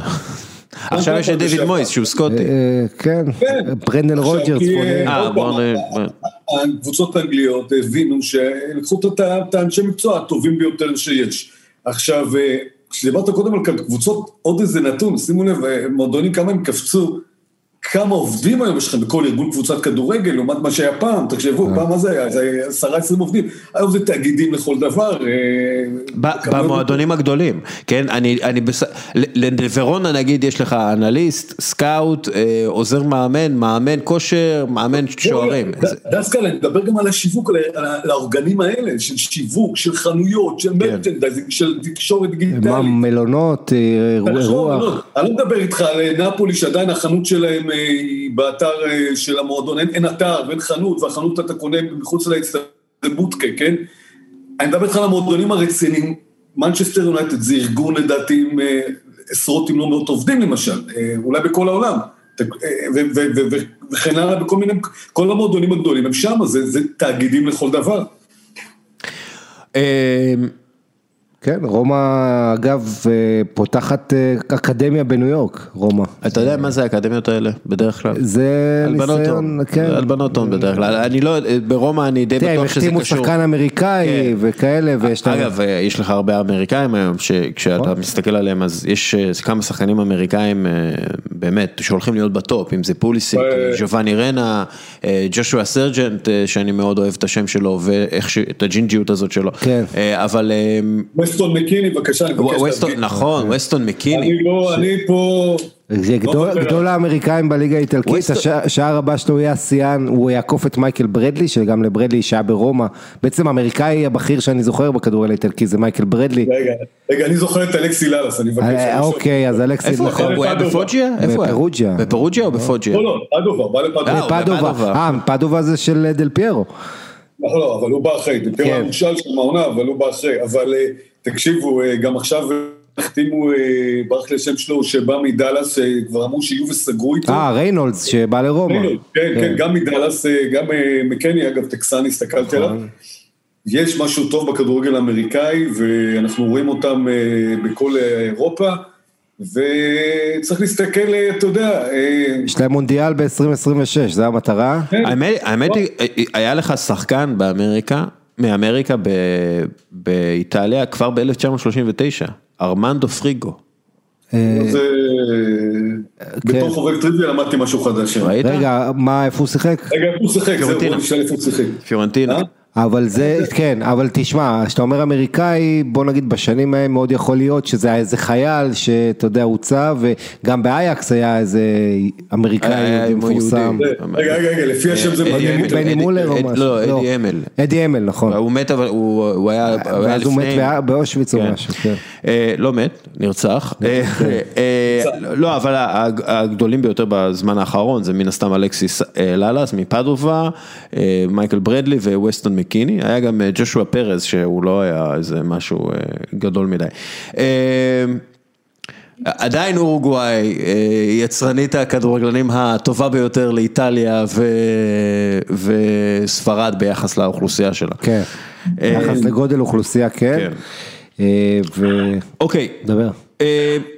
שאלה גדולה שהייתה השבוע, בגלל העניין הזה של החשיפה, שדרך אגב, זה נחשף לפני שנתיים כבר. החוזה של מסי בפוטבוליקס. אבל לא ככה, ברמת המסמך, אתה יודע, איך שזה נראה. שגם עיתון מכובד הוציא את זה, עיתון כאילו שסופרים. כן, שמסי אולי יתבע. עכשיו, האם מסי שווה את הכסף? ובאמת הסתכלתי שוב גם על דברים שכתבתי בעבר, וגם על המספרים. ובחישוב, באמת, בחישוב קונסרבטיבי, אני משער שההשפעה של מסי על ההכנסות היא לפחות 300 מיליון יורו בשנה. עכשיו, אפילו אם זה בחצי, נגיד אני מגזים, אני נתתי לו פי 2 יותר השפעה, אפילו אם זה חצי, 150 מיליון יורו, זה עדיין יותר ממה שהוא מרוויח במועדון. אבל זה עסק. שוב, אני בכלל לא מחשיב בחישובים את כל הבונוסים וליגת האלופות וזכויות השידור והדברים האלה, אני בכלל לא מחשיב בחישובים. אני מדבר אך ורק על הכנסות, השפעה, מה שנקרא, השפעה ישירה של הכנסות של מסי על מכירת חולצות, לפי נתונים רשמיים, המותג, נסיעות לברצלונה, זה, אגב, עשו פעם חישוב וגילו שיש לו השפעה של איזה 300 מיליון יורו על כלכלת ברצלונה, כן, אבל המוזיאון שלהם, שהיה לדעתי אתר תיירות מספר 2 אחרי הפרדו במדריד. תגידו לי, שנייה, אני אשאל אתכם את זה, אתם חושבים שרקטון משלמת 55 מיליון יורו בשנה לברצלונה, אם מסי לא שם? אתם חושבים שהם משלמים יותר מ-25 מיליון יורו אם מסי לא שם? אתם חושבים שנייקי, שמאוד מרוצה שמסי ילבש נייקי בגלל שהוא שחקן של אדידס, אתם חושבים שהיא תשלם 150 מיליון יורו אם מסי לא שם? ההשפעה הזאת, אתם חושבים שבקו שמפרסמת על השרוול תשלם 19 מיליון יורו אם מסי לא שם? תגידו לי, אתם נורמליים, מסי הוא מותג גדול יותר מברצלונה בהרבה מובנים. כן, בהחלט, מסי הוא מותג, אתה יודע, אני חושב שזה בהחלט נכון, אנחנו בעידן הזה גם של אינדיבידואליזם והכל בסיאו, וקריסטיאנו רונלדו, יש לו יותר עוקבים באינסטגרם מכל ה-20 מועדונים בפרמייר ליג, והוא שווה יותר מכל, אתה יודע, יותר מרוב המועדונים הגדולים, יכול להיות אפילו מכולם, אבל מסי, תראה, העניין עם מסי שיש פה המון אינטרסים מאחורי הקלעים, ובסוף אתה מנסה לנקות אותם כמה שאפשר, מצד אחד, אתה יודע, יש את האלה שהדליפו את הפרסום במטרה להראות כמה מסי הוא נטל על המועדון, בטח בזמן הקורונה, ובעצם להביא איזה סכסוך שיגרום לו לעזוב את המועדון בסוף העונה הקרובה. ואני לא אכנס לספקולציות מי עומד מאחורי זה וכאלה. ואז באים כל האנשים, מביאים את הצד של כמה מסי הכניס, אתה יודע, הצד של מסי להגן עליו, ויש מה, אבל בסוף אתה צריך לשאול את עצמך, איך ברסה הגיע למצב הזה, ולמצב הכלכלי הזה, שדיברנו עליו בתחילת התוכנית שלהם, כי הזכיר 1.2 מיליארד יורו חובות, ואנחנו דיברנו פה הרבה על זה, שהמשכורות תופסות שם 80% בערך מהתקציב. עכשיו, בשביל התייעלות, אתה חייב, אתה יודע, זה שמסי שחקן הכי טוב זה, גם אם הוא היה מרוויח 80 מיליון נגיד, או 70 מיליון, שזה בערך חצי מהסכומים, הוא עדיין היה בפלנטה משלו, ופה זה עניין ניהולי באמת, ואיך אתה נותן את הכסף, וכמה מזה זה בונוס, כי אם נגיד חלק גדול היה בונוס הזכייה בליגת האלופות, אז זה בסדר, אבל כשהקבוצה לא זוכה בו 5-6 שנים, אז יש פה איזה פגיעה, וזה כמובן לא באשמת מסי, זה גם העניין של ההנהלה, שהיא משחררת את ניימר, ולואיס סוארז עושה את כל השטויות האלה, אבל אני חושב בסופו של דבר אתה מסתכל על הפערים בינו לבין שחקנים אחרים, ואני חושב שניהולית, שוב, אני לא מאשים את מסי, הוא ענק והכל, אבל אני חושב שבשביל ההתנהלות של ברסה, הוא צריך להרוויח פחות. תראה, בסוף היא ויתרה לואיס סוארז בגלל כל ההוצאות האלה. אז כן, אבל זה בגלל שמביאים את מרטין ברייטווייט. לא, זה כן, לא, כי הם הביאו אותו בינואר. סליחה, נכון, הם הביאו אותו בינואר. מה אתם מביאים אותו? מה נסגר אתכם? מה נסגר אתכם? לא, באמת, רציני, מה נסגר אתכם? מה, אתם עגלות? כאילו, זה, תראה, ברצלונה... הם גם הביאו אותו רק אחרי שסוארז נפצע, והיו צריכים, אתה יודע, זה היה החתמת חירום כזאת, מאוד לא אתית. והם דפקו את לגנס. הניהול של ברצלונה הוא ניהול... זה אחד מהניהול, זה סיפור קריסה, שהכל זה ניהול, ובחירות גרועות דרך אגב של הסוציוס. איך מוציאים אותם מבור כזה של 1.2 מיליארד? איך מוציאים אותם? תשאל את לפורט החבר שלך, הוא הולך לבנקים, הוא הולך למורגן, הוא הולך למורגן סטנלי, תנו לי הלוואת ענק, המועדון בעצם השתעבד לחברות האלה יקבלו אולי איזשהו נתח, אולי ברצלונה תמכור חלק מהבעלות שלה לנייקי או משהו כזה, כאילו כמו ביירן מינכן, כי זאת הדרך, אתה חייב להביא עכשיו מלא מזומנים כדי להחזיר מלא כסף להרבה מאוד אנשים שהביאו לך כסף, אז אתה חייב לעשות את זה, דרך אגב, אתה חייב להחזיר כסף בשביל לא להסתבך עם פיפה, אתה חייב להחזיר כסף עכשיו, אוטוטו למועדונים, אתה חייב להחזיר 30 מיליון יורו על קוטיניו לליברפול, כי המועדונים רוצים את הכסף והם יכולים לפנות לפיפה, ופיפה יכולה לתת לך השעיה בשוק העברות השחקנים, ואז על היוסטו. ואתה מוכר את מה שיש לך כנכס. אין כבר נכסים כמעט במועדון הזה. לא, אתה מוכר כנכס, ואתה מטפח את מה שיש לך בבית, מה שגידלת בבית. אז נגיד, כן, אם אני מקבל את הניהול של ברצלונה, תשמעו, פרנקי דה יונג, אחלה, אוהב אותו, שחקן גדול, אבל אם אני יכול לקבל עליו 80 מיליון יורו, אני שולח אותו. ביירן מינכן רוצה אותו. כן, ואני נותן לריקי פוטש את המקום של פרנקי דה יונג. אין מה לעשות, זה יהפוך אותי לקבוצה יותר גרועה, אבל אני חייב להחזיר מיליארד יורו. אז שחרר את מסי, שהוא תופס הכי הרבה כסף, ולמה שמסי יישאר עם קבוצה מוחלשת שאין לו הרבה זמן. אני אפילו לא מדבר על מסי, אני לא מדבר על מסי. אבל היית משחרר את מסי. עכשיו, בסיטואציה הנוכחית, כן. בסיטואציה הנוכחית, כן. אתה חייב להיבנות מחדש, ואתה לא יכול לבנות מחדש, כשיש לך את האלבטרוס הזה שם. וברסה לא תעשה עליו, הוא בעצם שחקן חופשי, זאת אומרת, במקום... בשביל להרוויח עליו, היית צריך לשחרר אותו הקיץ בחינם, בשביל להרוויח עליו. הוא אמר שהוא רוצה לעזוב, אמרנו לו שחיבו, זה בדיוק העניין. עכשיו, אמרת קודם, אין ספק שהמותג ברצלונה חייב המון למסי, ואני אתן לך דוגמה, סתם עוד פעם, מחלקת האלוהים הקטנה שלי, היום אני רואה שהבן הקטן שלי, אני הולך לבית ספר, אני רואה ילדים חולצות של יובנטוס, ועם הלוגו בפורים של יובה וזה, זה לא קרה לפני רונלדו, אז מסי זה מותג, ומסי הפך את ברצלונה למותג על שם, שאין ספק, אבל בקיץ הייתה כבר הזדמנות, הוא אמר אני רוצה ללכת, האנשים ידעו את החובות, היו מודלים שעושים עליו את 100 מיליון יורו, תוסיף את החיסכון של המשכורת, ומתחילים את הבנייה עכשיו בקיץ, למה חיכו עכשיו שנה, כאילו. אני אגיד לך למה חיכו, כי היה פה... ניהול מזעזע, קורס, אין מילה אחרת, כאילו, העונה הזאת הוא תורם הרבה לברצלונה בינינו, הוא קבוע. לא, הוא תורם המון. תראה.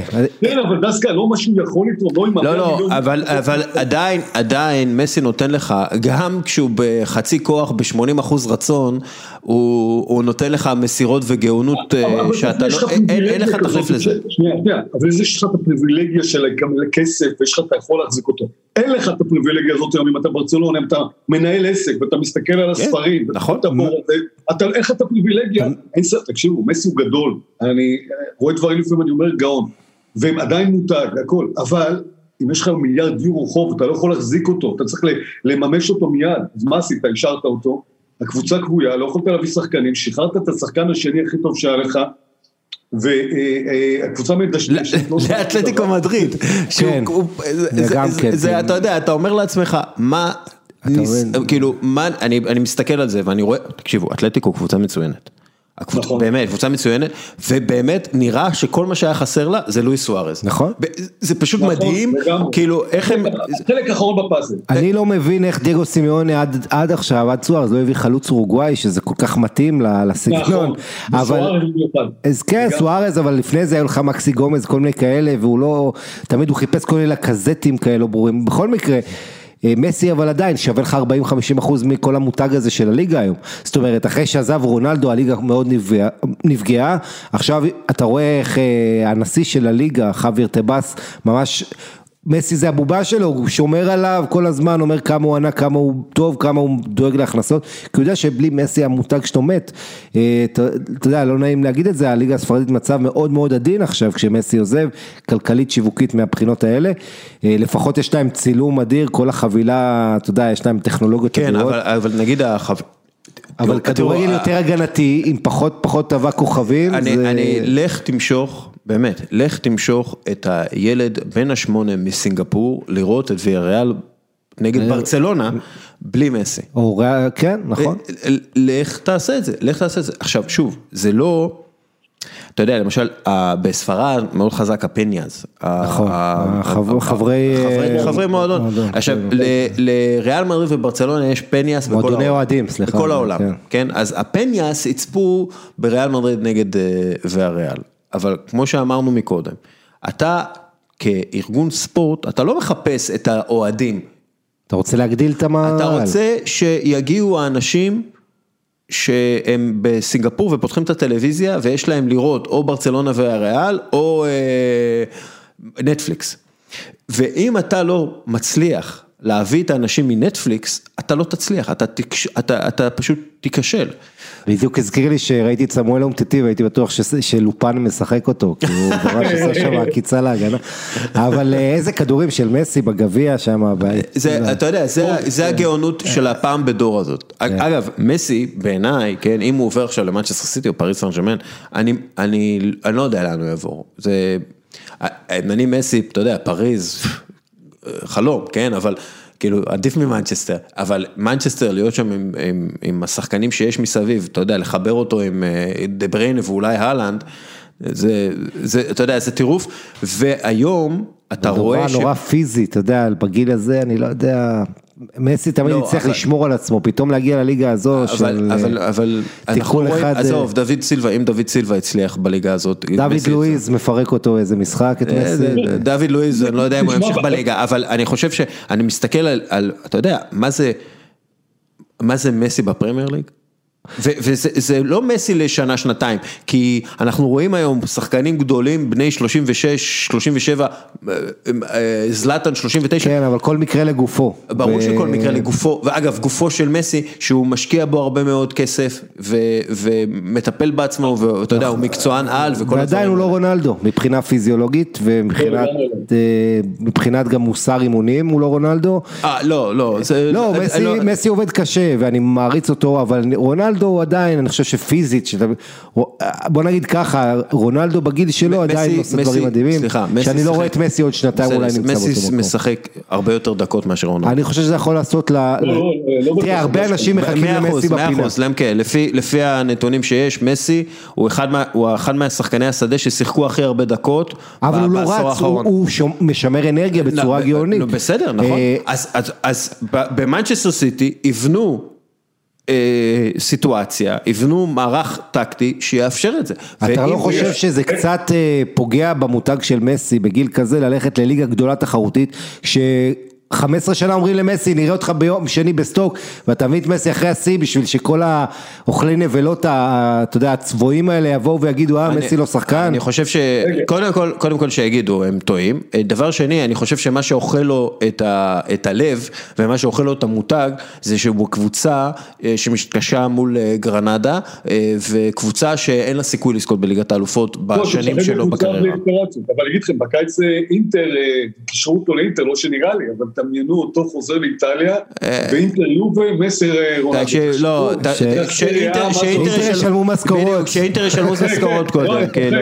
היום אנחנו מבינים כמה שזה לא ריאלי. תגיד, איך הם הריחו חוזה ללאוטרו מרטינס, שהם לא יכולים לשלם משכורות חצי שנה? לא, אני אגיד לך למה, עמית, כי הוא דיברו כבר על לאוטרו לפני שנה שהוא הולך לברצלונה, אבל לברצלונה יכול לתקנות אותו. לשמר את הנכס. כן, זה חכם מאוד לעשות, אבל מבחינת לאוטרו... אתה מבין, אבל תחשבו כמה שזה נראה היום מצחיק, שאינטר בקיץ חשבו לקנות את מסי, שאתה רואה שהם אין להם... יש שתי קבוצות שיכולות להביא את מסי. פריז סן ז'רמן ומנצ'סטר סיטי. ומנצ'סטר סיטי. אתה יודע, מבחינה, אם אני מסי, אני מסתכל, אני אומר, כן, פריס סן ז'רמן, בליגה הזאת, בליגה הצרפתית, אוקיי, אז אני אמסור כדורים לניימר ובפה, ואנחנו ננצח 8-0 את לוריאן כל משחק, אני לא יודע כמה זה ריאלי לחשוב שזה מה שמסי רוצה. אני מאמין שהבן אדם הזה הוא תחרותי, הוא רוצה להיות ברמה הכי גבוהה, והרמה הכי גבוהה היום, זה הפרמייר ליג, כאילו שוב, עם כל הכבוד לוויאריאל וווסקה, ואני מת על ויאריאל, ואני מאוד אוהב כדורגל ספרדי, זה פשוט לא אותו שואו, זה פשוט לא אותו ענף באיזה נכון, השאלה היא קודם כל, נכון, השאלה, אתה יודע, א', גם סיטי בוא לא נשכח, יש לה, אתה רואה הקבוצה של פפ, שהיא גם מסתדרת בלי דה בריינה, שהוא כאילו השחקן היחיד אולי שאתה אומר עליו, שיש איזה תלות של הקבוצה, אבל גם כשהוא לא משחק, היא פתאום מסתדרת. איכות, תראה את האיכות ביצוע של מנצ'סטר סיטי, שאנחנו דיברנו עליהם בתחילת העונה, או הם לא טובים, הם ירדו מהזה, תקשיב, יש להם את לפורט כבלם מחליף. נכון, שרואה שנה שעברה דיברנו כמה הוא חיוני להגנה, ועכשיו הוא מחליף. כי המערך שם, כל המערך של המועדון, של המאמן, אפילו מחלקת הנוער שהתחילה, אתה יודע, לייצר שחקנים, אתה רואה פתאום יותר שחקנים ממחלקת הנוער של מנצ'סטר סיטי, בטופ האירופאי, ג'יידון סנצ'ו, פיל פודן, אתה פתאום רואה, תקשיב, הגיעו לשם אנשים עם הרבה מאוד כסף מהניסוחויות, שמו את הכסף על מוחות מהכדורגל של ברצלונה, על סוריאנו וביגרסטיין ופפ, אתה יודע, לקחו את הכסף, נתנו אותו לאנשים חכמים, תנהלו אותו, וזה מה שקורה, יש לך מנועל, משהו מנועל טוב. תראה, אנחנו מדברים המון מהראש, צריך לזכור שיש פה המון גם עניין של בלב, ושחקן בשביל להיות טוב, צריך להרגיש שהוא נמצא במקום טוב. מסי מעל 20 שנה כבר ברצלונה, מאז שהוא הגיע כילד, אז המועדון היחיד שלו, הוא עצמו אמר, הייתי רק נשאר פה, כן יש לו את החלום הזה לחזור לניואלס, אתה יודע, יום אחד שם לרוסריו, לשחק קצת, אבל לוינטל, אני אשאל לך את השאלה הזאת, אתה חושב שהוא יכול לשחק, שיהיה לו מאוד נוח לו ולאשתו פתאום להגיע לאפרוריות הזאת של אנגליה, לא, אחרי 20 שנה, אבל אתה חושב, שנייה, אתה רואה את מסי, נשאר במועדון שחייב למכור את הנכסים הכי גדולים שלו, ואין לו סיכוי לזכות באליפות ספרד? אני לא חושב אבל עוד פעם, לא יציגו לו את זה ככה. ברור שלא יציגו לו את זה ככה. אגב, אני חושב שהמועדון לא יכול להחזיק אותו, עזוב רגע, אתה שואל מסי, המועדון צריך להגיד לו, יקירי, אתה לא יכול להישאר, מחזיק אותך, מה לעשות? אתה העובד הכי טוב שלי, אני הכי אוהב אותך, אתה הקפצת אותנו, אבל אין לנו את היכולת להחזיק אותך. אני אגיד לך, אתה עליהם טוב מאוד שאתה מעלה את הדיון הזה, ונמצא איתנו את יובנטוס, שזוכר שהקבוצה ירדה לסרי בי, והיו כמה שחקנים שנשארו, ולא עזבו ספינה שוקעת. אוקיי, נכון, והיה אחד שאמר, לא עזבו את הגברת, דל פיירו, נכון. שפרגוסון אמר לו, בוא עכשיו אלינו. דל פיירו וטרזגה בניגוד לקנברו, כן, שעבר לריאל מדריד. יש את המויקנים, שזה כמורנזי, טרזגה, דל פיירו, בופון ונדווד. אלה מבחינתי כל החיים או כל ההיסטוריה של יובל, לא משנה מה הם יעשו. אני אגיד לך בדיוק, ולכן אני חושב שמבחינת אוהדי ברצלונה, הדבר הכי גדול של מסי זה להישאר בתקופה רעה, ואתה יודע איך זה כדורגל, אם ברצלונה תוך 2, 3, 4 מצליחה להעמיד קבוצה תחרותית שבה יש למסי תחליף, זה שחקן גדול, שהיא יכולה להסתדר קצת בלעדיו, פתאום מסי שמה בשביל לעזור לה, ואני מבין את הלחץ הזה שיש, אתה יודע, בייחוד עם התחרות עם רונלדו, אבל גם אתה שואל את עצמך, אז נגיד מסי עכשיו בפריז או בסיטי זוכה בליגת האלופות, זה אותו דבר כמו עם ברסה. אגב, לוינטל, בשביל המורשת של מסי, מה שאתה אומר, אם הוא יגיד, חבר'ה, אני נשאר פה, יורד בשכר, כי המועדון נתן לי, ואני עכשיו מחזיר לו, הוא אלוהים שם, הוא כמו קרויס. ברור, הוא כבר אלוהים, אבל הוא יכול להיות יותר. איך שאני רואה היום את הכדורגלנים, קשה לי לראות, דוגמה כמו שאתה אמרת, דל פיירו ובופון, שבאמת תרמו, ובגלל זה הם הפכו להיות סמלים שאני בתור אוהד או כל אוהד נזכור להם את זה. וגם, אגב, גם דל פיירו, שנייה, גם דל פיירו וגם בופון עזב לפריז, ואנחנו זוכרים את זה, וגם דל פיירו די נדפק על ידי המועדון. מועדון, הנהלה, אבל הוא עדיין. הנהלה, אז תראה, אני אגיד לך משהו, זה נחמד לדבר על הלב, ואתה יודע, שמסי יעשה אוחנה, כל הכבוד, אבל בסופו של דבר מדובר במישהו שהוא כלכלה בפני עצמו, שיש לו, קודם כל, הוא צריך לדאוג נכון. הוא צריך לדאוג לעצמו, ומה הוא משאיר למשפחה שלו, כן, יש לו כסף, ולנכדים שלו ולנינים שלו, ועדיין הוא צריך לדאוג, הוא רוצה להגיע לארצות הברית, הוא אמר שהוא רוצה להגיע לארצות הברית, הוא רוצה להגיע, הוא לא יכול, כן, המועדון לא נדפק בגללו, המועדון דפק את הסיטואציה איתו. עכשיו, דרך אגב, הדרך הכי טובה למועדון, לצאת מזה, זה להחתים אותו על איזשהו חוזה, על מפיץ. לא, להחתים אותו על איזשהו חוזה, אם הוא רוצה לתרום למועדון, ואז למכור אותו במחיר של 50 מיליון יורו, נכון. ואז כאילו הוא גם מביא את הכסף וגם משחרר אותם מהעול הכלכלי. אבל המועדון דפק אותו עם הבורופקס שהוא רצה, ולכן אתה יודע, הוא יראה ממש כמו סמרטוט מבחינתו, אם הוא יעשה את זה. הוא כבר בראש שלו עזב כבר את ברצלונה, הוא עזב את ברצלונה. אבל כן, בוא נגיד שאם הוא רוצה לעזור למועדון, אז הוא חותם.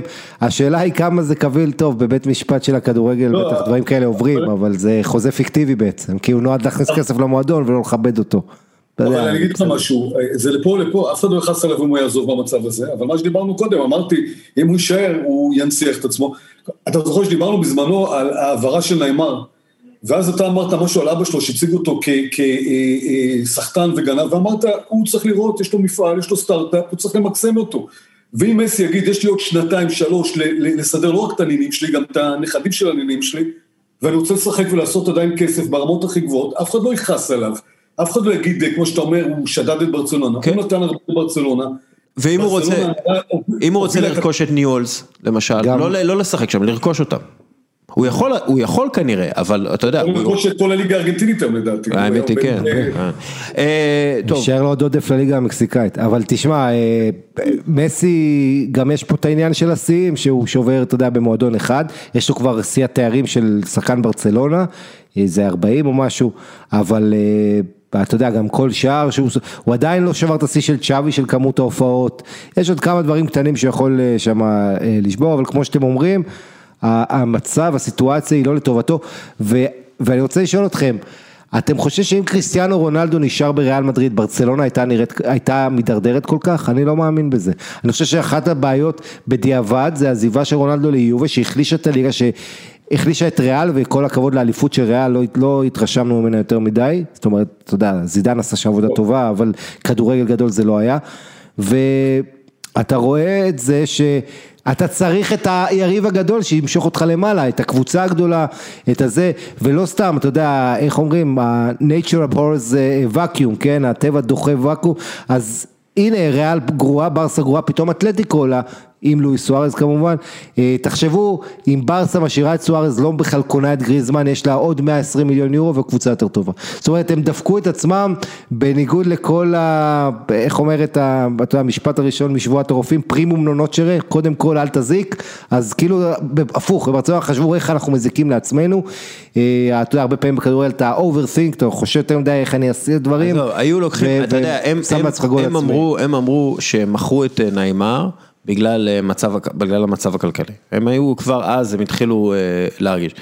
מאחורי הגב עשו להם את זה, והם לא ידעו. כן, אז אחרי זה סיפרו לעצמם סיפור. לא, אבל הם עכשיו תחשוב על זה שהם אומרים, טוב, אוקיי, הכנסנו 222 מיליון יורו, מה שאנחנו עושים עכשיו, זה להתחיל לבטח, לקנות 3-4 שחקנים, לא שהחליפו את נאמר, 3-4 שחקנים תן לי שמות, כי זה קל להגיד 3-4 שחקנים. דה ליכט, דה יונג ושחקן התקפי כלשהו, אתה יודע, בסגנון... עדן עזר שנרכב בריאל. לא עדן עזר, אבל שחקן, אתה יודע, שחקן שהוא לא יעלה לך 100 מיליון יורו, שחקן שאתה יודע, שאתה יכול לסמוך עליו, אני עכשיו לא חושב... קריסטיאן סטואני, זה שחקן שיותר גולים בליגה שנייה. לא סטואני, אבל שחקן, אתה יודע, שחקן כאילו שהוא, כמו שג'ורדי אלבה הגיע מוולנסיה, אתה יודע, לא במחיר גבוה מדי, מישהו כזה. או דני אלווס בזמנו, אבל אתה יודע, אתה יכול להביא את גאיה, שהוא נגיד מגן שמאלי, תחליף לאלבה. אני לא מדבר עכשיו, אני מדבר אז. אתה פשוט במקום לנסות למצוא את המחליף הבול, אתה יודע, להביא את קוטיניו, להביא את זה במלא כסף. להחזיר את יאגו. כן, לעשות איזה גיבוש מחדש לזהות הקטלונית, לזהות ה-DNA של ברצלונה, למסיה וכו'. להחזיר את תיאגו, כן. אתה יודע, להביא בעירין, שיהיה המגן הימני שלך. זה אני לא יודע. כן, גם אני לא, אבל אתה יודע, אולי הוא היה מתפתח אחרת. לעשות איזשהו קיול מחדש של המערכת, אוקיי? ואז גם יש לך כסף. שהבאת, הצלחת לחסות את החובות, וגם חיזקת את ערכי הבסיס שלך, את הקור שלך, את הגרעין שלך, חיזקת. אתה יודע, אומרים בדיעבד, אבל זה לא היה בדיעבד, אמרו את זה בזמן אמת, אמרו מה אתם יוצאים עכשיו, מה אתם מתפרים. אז אולי להביא בלם חשוב. אז אולי היית יכול להשאיר את אינייסטה בתוך המועדון. כן, אבל תקשיב, דסקל, זה היה תקופה, אני אזכיר לך איך זה היה, אני אזכיר לך את הקיץ הזה. הם חטפו מכה מורלית או מכה תדמיתית שגנבו להם את נאמר, הם לא רצו לתת את נאמר, הלוא הם שילמו את החוזה. ואז הלחץ, כמו שאמרתי, חזרתי קודם לנשיא שהוא פופולרי, הוא צריך לשמור על הפופולריות שלו, לא כמו אניאלי שמקבל החלטה להביא את פירלו בלי ניסיון, הוא צריך להביא שם גדול, אז הוא הביא את קוטיניו, הביא דמבלה. זה העניין, לא היה חשיבה, לא היה רגע, כמו שאתה אומר, קיבלנו פה חבילה של כסף, בואו נבנה את זה נכון, בואו נעשה את זה כמו שצריך, אלא אני צריך לרצות את הקהל, אני צריך לרצות את התקשורת. וגם כמה קשה המלאכה הזאת של להחליף בטח כוכבי על שעוזבים אותך, וראינו כל כך הרבה קבוצות שנופלות, שזה קשה מאוד. אין לך שחקנים כמו רונלדו, אז אתה אומר הם בפה, זה אולי נראה התחליף הכי טוב, אבל... באותו קיץ של 2017, מוחמד סלאח מגיע לליברפול. מה היה קורה אם ברצלונה הייתה מקשיבה לסקאוטים שלה, כי כל הסקאוטים באירופה דיברו על מוחמד סלאח, כל מי שמבין עניין, היו מביאים את מוחמד סלאח ב-40 מיליון יורו, ולא את פיליפ קוטיניו. נהדר, אם הוא לא היה דורך למסי על העמדה, זה היה נהדר. מוחמד סלאח בזמנו היה יכול גם לשחק בסדר. לא, טוב, הם מוצאים לו מקום, אני מסכים איתך. עזוב, זה היה רכש מצוין, אבל כמו שאמרתי, אף אחד לא חשב עליו, כי הוא לא היה שם גדול, הוא לא מוכר מנויים, הוא לא מביא קהלים מאסיה. היה מביא קהלים ממצרים. בטח, זה שחקן הכי אהוב בעולם הערבי, וזה, אתה יודע, חתיכת נכס עצום, היה את העניינים הפוליטיים עם קטר איירווייז וזה, אני לא יודע כמה זה היה רלוונטי. כן, אבל הוא לא, זה היה בסדר גודל של קוטינו שהם הביאו אותו את דמבלה, שזה נחשבו אותו, יודע, לכוכבי עתיד, אבל אגב. באותו שנה, אותו 2017, שנייה, 2017 ברנרדו סילבה מגיע למנצ'סטר סיטי, 50 מיליון יורו. אבל אל תשכח פה שני דברים, כשברסה מכרה את נאמר, או כשנאמר מימש את האופציית יציאה, כולם ידעו שלברסה יש 220 מיליון להוציא.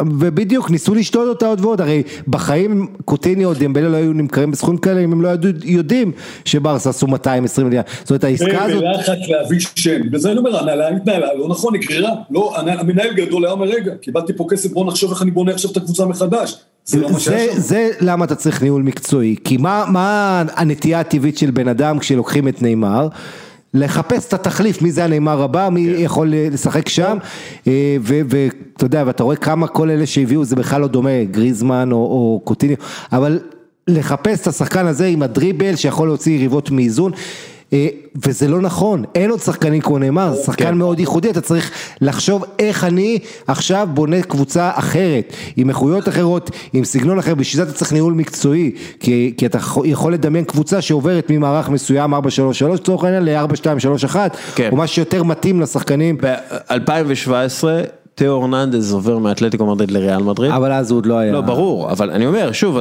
אם אתה יש לך מנהל מקצועי, או אתה מסתכל על תאו הרננדז, אתה מסתכל שנייה על מה הוא יכול לתת לך, אתה רואה, אוקיי, ג'ורדי אלבה אצלי כבר מגיע לגיל כזה, שהוא לא יכול לתת לי את מה שהוא נתן לי בעבר. פרנק קיסיה עובר מאטלנטה למילאן. כאילו, אם אתה רוצה להיבנות מחדש, אתה לא יכול להיבנות מחדש עם שחקן ב-180 מיליון יורו. אתה לא יכול, כאילו, כשאין לך כסף, כן? אתה צריך לחשוב מחוץ לקופסה, אתה צריך לחשוב מקצועית הרבה יותר. לקבל החלטות של מנהל אמיץ, וזה לא היה שם, זה היה שם לחץ. ואתה יודע, ואם יש שחקן שיותר דומה לנאמר, הוא נמצא בלמאסיה. מי הביאו עוד בקיץ הזה לברצלונה? נלסון סמדו, ב-30 מיליון יורו, מבנפיקה, אלוהים אדירים. נו, אז אתה אומר תאו הרננדז ונלסון סמדו, שאחד מגן ימני, אחד שמאלי, ולפני 4-5 שנים... פאוליניו. עובר לברצלונה ב-40 מיליון. שלא יצטרך להקפיץ כדור בהצגה שלו, אני אשכח את הסרט הקטע הזה. זה עסקה אפלה שצריכה להיחקר. כן. שהוא חוזר אחרי זה לסין. לך תדע, מי קיבל שם משהו, כן. לקזט, הגיע מיליון לארסנל, היו יכולים לקחת אותו, קחו אותו, קחו. טוב, יאללה, עוד משהו שאנחנו... בסך הכל עושה אצלכם בסדר, מה אתם כל היום משלם נגד לקזט? הוא שחקן שלו, אי אפשר להניע איתו כדור, זה לא... אני רק מזכיר לך שברסה הביאה אנדרי גומש, הביאה הרבה שחקנים שלא הסתדרו, שיכולים לפרוח במקומות אחרים, ואז תגיד, למה לא הביאו אותו? יש את העניין של לא כל שחקן הוא בנוי לשחק במועדונים גדולים, וזה לחץ, וזה תנאים, וזה קשה מאוד, אז צריך רק לזכור את זה, זהו. רגע, עמית, למה אתה הולך רחוק? תראה את העברה בקיץ האחרונה של פיאניץ' תמורת ארתור. אני מבסוט ממנה, כן? אבל אני אומר, הם לקחו את פיאניץ' שכבר היה בדעיכה ביוב והגיע לתקרת הזכוכית, הבנתי שזה לא DNA לטופ של הטופ, בטח לא היום. ולתות תמורה את ארתור שזה פרוספקט לעתיד מצוין, ואני גם שחקן... אבל זה כבר נשיא שהולך לצאת וחושב איך הוא רואה את המצב הכלכלי הנורא, וחושב איך הוא עושה טריקים בשביל לאזן. היה פה ניצול הזדמנות של שני המועדונים, בשביל קצת לעשות איזה מצג, שהוא קצת מצג שווא, קצת יותר חיובי כלכלי במציאות קשה. רק אומר שקיליאן אמבפה עבר ב-180 מיליון יורו. כן. לפריס סן ז'רמן באותו קיץ מן הסתם. זה היה השאלה לעונה, ואז שילמו אותה 180 אחרי זה. איפה ברצלונה הייתה בסיפור? טוב, עוד משהו? למקה עוד משהו? לוינטל עוד משהו? דיברנו על איטליה, בחייכם, חבר'ה, מה קורה? דווקא דיברנו הרבה על איטליה. אתה יודע מה, בוא נעשה מעין סיכום רבע עונה כזה זריז. מה... אני אגיד לכם נורא פשוט, אינטר, היום הקבוצה הכי חזקה באיטליה זה אינטר, לדעתי, אם הם לא יקחו אליפות זה כישרון קולוסלי, ראיתי גם היום בעיתון שכתבו לקונטה שחייב לקחת אליפות, מילאן מה שעושים זה דבר יפה מאוד, אבל אני לא חושב שזה מספיק לאליפות, אני דווקא מאוד מבסוט מהפרויקט של יוב ומה שקורה, קודם כל האמון שנתנו לפירלו ויתנו לו סוף השנה שקט התעשייה, אני רואה הרבה חבר'ה צעירים שיש לי, אגב, חזון, מבינים שהדור הזה כבר מיצה, חיזקו את הקבוצה עם שחקנים צעירים, והשנה אני חייב להגיד שכל הרכש בינתיים מצליח, בין אם זה כמובן מקניש, דיברנו עליו שהוא הצלחה אדירה, כי איזה מפתיע אותי לטובה, קולוספסקי נראה שחקן עם פוטנציאל להתפתח, גם מורטה, וארתור שלאחרונה מתחיל לקבל יותר דקות, אני גם אומר, אני רואה באיזשהו מקום פירלו כזה בעל הבית, גם השבוע עם החילוף של רונלדו, שישר חיפשו את הכותרות, הוא הגיב לעניין, כאילו נראה מיד חיבת הלהבות, אגב, אני חושב שגם היה חילוף במקום. אני דווקא רואה את התהליך הזה, את הפרויקט הזה, כמשהו טוב, חיובי, אולי לא נזכה באליפות השנה, או קרוב בוודאי שלא נזכה, אבל אני מסתכל עתיד, אני חושב שבונים פה משהו נכון, צריך שנה הבאה להביא קשר טוב לאמצע, ויש פה קבוצה נהדרת. מתי היית אצלנו פעם אחרונה למקה בתוכנית? אני הייתי בשבוע לפני שסרי פוטר, אמרתי להם... לא, אתה היית פה בעידן פירלו שמאוד חששנו מה הולך להיות עם הטופ 4, וזה היה נראה הרבה סימני שאלה. נכון, שאמרתי יש סיכוי גדול שלא יהיה בטופ 4, אגב, גם עדיין יש סיכוי, חבר'ה, הליגה השנה, המאבק של המקומות, 4 מקומות הראשונים, אטלנטה הטובים, ולאציו מפתיע, ורומא במאבק האליפות, אגב, רומא שימו לב, הם נמצאים שם, עם כל הבלגן נמצא פה שבוע. התרגלנו כשרומא מגיעה לרגע האמת, היא חותפת 4 מנפולי. עכשיו השבוע, מבחן משמעותי. והם יחטפו מיובה גם כמו תמיד, אבל תשמע, אני רוצה, לא, אני אגיד לך משהו, יובה עשתה התקדמות מאוד גדולה בחצי שנה הזאת, ממועדון, שהרבה מאוד סימני שאלה, דיברנו על חוסר עומק בהרבה עמדות, דיברנו על נקודת תורפה, קישור שלו נותן הרבה, סגל לא נכון, לא מוזן, נכון. ותוסיף את כל הבעיות של הקורונה והשחקנים, העניין הפיזי וכל הבעיות האלה, ודיבלה, שזה סוגיה מאוד גדולה בפני עצמה. שלנו פתורה. נכון, ואתה שם את כל זה, ואתה רואה את אתה יודע, לא מזמן אמרו, פירלו מעמדו בסכנה אחרי זה הפסד, אבל יובה הלכה מאוד קדימה בחצי שנה הזו, מקבוצה עם המון ספקות לקבוצה שמפחידה מאוד עכשיו את שתי המילנזיות, שכבר מתחילות לשקשק, כי יובה מאז תחילת השנה, החודש האחרון, מנצחת 9 משחקים מתוך 10, היה לה רק הפסד אחד לאינטר בסנסירו, שהיא לא הגיעה למשחק הזה, אבל בסך הכל מאז אותו הפסד ביתי, בתחילת ליגת האלופות, 2-0 בבית לברסה, יובה ניצחה כמעט כל משחק, היא עשתה 2-3 תוצאות תיקו, הפסידה 2 משחקים שעשו כותרות מאוד גדולות, בבית לפיורנטינה 3-0. פיורנטינה זה מסוג הערבים שאתה יודע, הכל הולך הפוך, זה יכול לקרות, לא צריך לקרות, אבל יכול לקרות. נכון, ובסופו של דבר אני רוצה לשאול אותך למקה, איך אתה מרגיש את הקבוצה מבחינת עוצמה היום, כשהיא מתמודדת מול הטופ של אירופה, ביירן מינכן, סיטי, ליברפול, אתה חושב שאתם בלבל הזה? אתם יכולים לקחת ליגת אלופות או לא? לא, אני אגיד, שמע, ליגת אלופות יכול לקרות, כי אתה צריך מומנטום ואתה יכול לקחת, יש לך כלים. אבל אני אגיד לך יותר מזה, אני חושב שעדיין אינטר גם יותר טובים מהם. המשחק הוא אגב, שבאמת יובל לא הגיעו, בוא נזכיר דבר, לא שנתן תירוץ, וגם פירלו אגב, אהבתי את הגישה שהוא אמר, קורונה מבחינתי זה לא אליבי, אבל הוא בלי דליכט, בלי אלכסנדרו, בלי קוואדרדו, ובלי דיבלה, 4 שחקני הרכב, לא רוטציה הרכב. לא דיברו על זה, וזה בסדר, כי לא הגענו למשחק, כי זה לא משנה מי לא משחק, יובל לא צריכה לראות כמו שנראתה במשחק ההוא, ועוד הערה גם לגבי הניצחון השבוע בגביע בינינו, יובל הקצה, אינטר היו גם במשחק הזה יותר טובים, והיו בלי חכימי ובלי לוקאקו. זאת אומרת, המשחק, ההתמודדות בטורינו תהיה פתוחה, כי אינטר יהיו יותר חזקים מבחינת הסגל שלהם. אבל תראה את יובל שיש לה פתאום את כל 4 הבלמים, כן, דמירל דליכט, בולוצ'יק שירים לראשונה בעידן פירלו, היא לא סופגת 5 משחקים אחרונים, אם אתה לא סופר את הגול דרדלה הזה שבופון אכל שם מלאוטרו. כן, אז זה קורה, נכון, לכם לא יכול לכעוס עליו, אבל אני אגיד לך, אבל באמת אז שהתחלנו לדבר בתחילת העונה, דיברנו על התהליך של יובל, ואתה רואה גישה חיובית. אתה לא מסכים עם ויירי, בובו ויירי שאומר שיש ליובל את הסגל הכי טוב, לא חושב, אני אתה יודע מאוד ביקורתי כלפי המועדון, מאז הוא מתמיד, אני חושב שחסר קשר טוב במרכז שדה, המרכז שדה לא מספיק טוב, בנטקור זה שחקן לא יציב, רביו השבוע נגד אינטר היה טוב, אבל זה גם, רמזי זה לא זה, מקיני נהדר, בכנפיים קולוספסקי וקיאזה, באמת, אבל זה עדיין לא, זה לא הרמה הגבוהה, אבל אני מסתכל על העתיד, אני אומר, כן, יש פה שלד טוב נבנה להקים את הקבוצה הבאה, ומאוד מאוד צעירה, זה מה שרואים פה. הצערה הכי גדולה שהייתה ביובה כבר המון שנים, כן. כן, עכשיו תקשיב, זה מה שאומר, מנהל עם חזון, זה אחד שאומר, חבר'ה, אני חותך ומביא שחקנים צעירים, תקשיב, להביא את מקני, אני לא הכרתי את מקני עד העברה הזאת, אני אומר לכם, לא בלי להתבייש, תשמעו, זה בינגו להביא אחד כזה, זה כמו שהביאו את וידל לפני... כן, ולהביא אותו מהשיט שואו בשלקה גם כן, זה באמת, לא, זה באמת מרשים, לזהות שחקן בשלקה שמתאים לך, זה מרשים. אני מאוד מעניינתי העברה הזאת, כמה גם היה פה שיקול שיווקי, להביא דווקא שחקן, כי מסוגו של מקני יש עוד שחקנים, אבל אתה יודע, א', הוא באמת צעיר והיה מצוין בתוך הבעיות של שלקה, וגם נותן ליובה, פעם ראשונה את החשיפה האמריקאית הזאת, שאנחנו יודעים שאני אלי מאוד מאוד רוצה ומכוון לשוק האמריקאי. אז תשמע, אז אם אתה מסתכל את העתידי, נראה בסדר, אנחנו עוד לא שם, אבל, וככל שגם שנה הבאה עוד יהיה חסר משהו, אבל יש פה שלט שכן נבנה נכון. אגב, דונרומה במילאן, הוא לא חידש את החוצה. הוא לא חידש, אבל כן, הוא לא... אני לא מאמין שהוא לא יישאר שם. כולם חושבים שהוא יישאר, וזה מסע ומתן של מינו ריולה, אף אחד לא רואה אותו עוזב כרגע. תחשוב אבל אם צ'לסי הייתה, נגיד, היה לה שכל ולא הייתה לוקחת את קפה ב-80 מיליון, אלא מביאה דונרומה, איפה הייתה היום?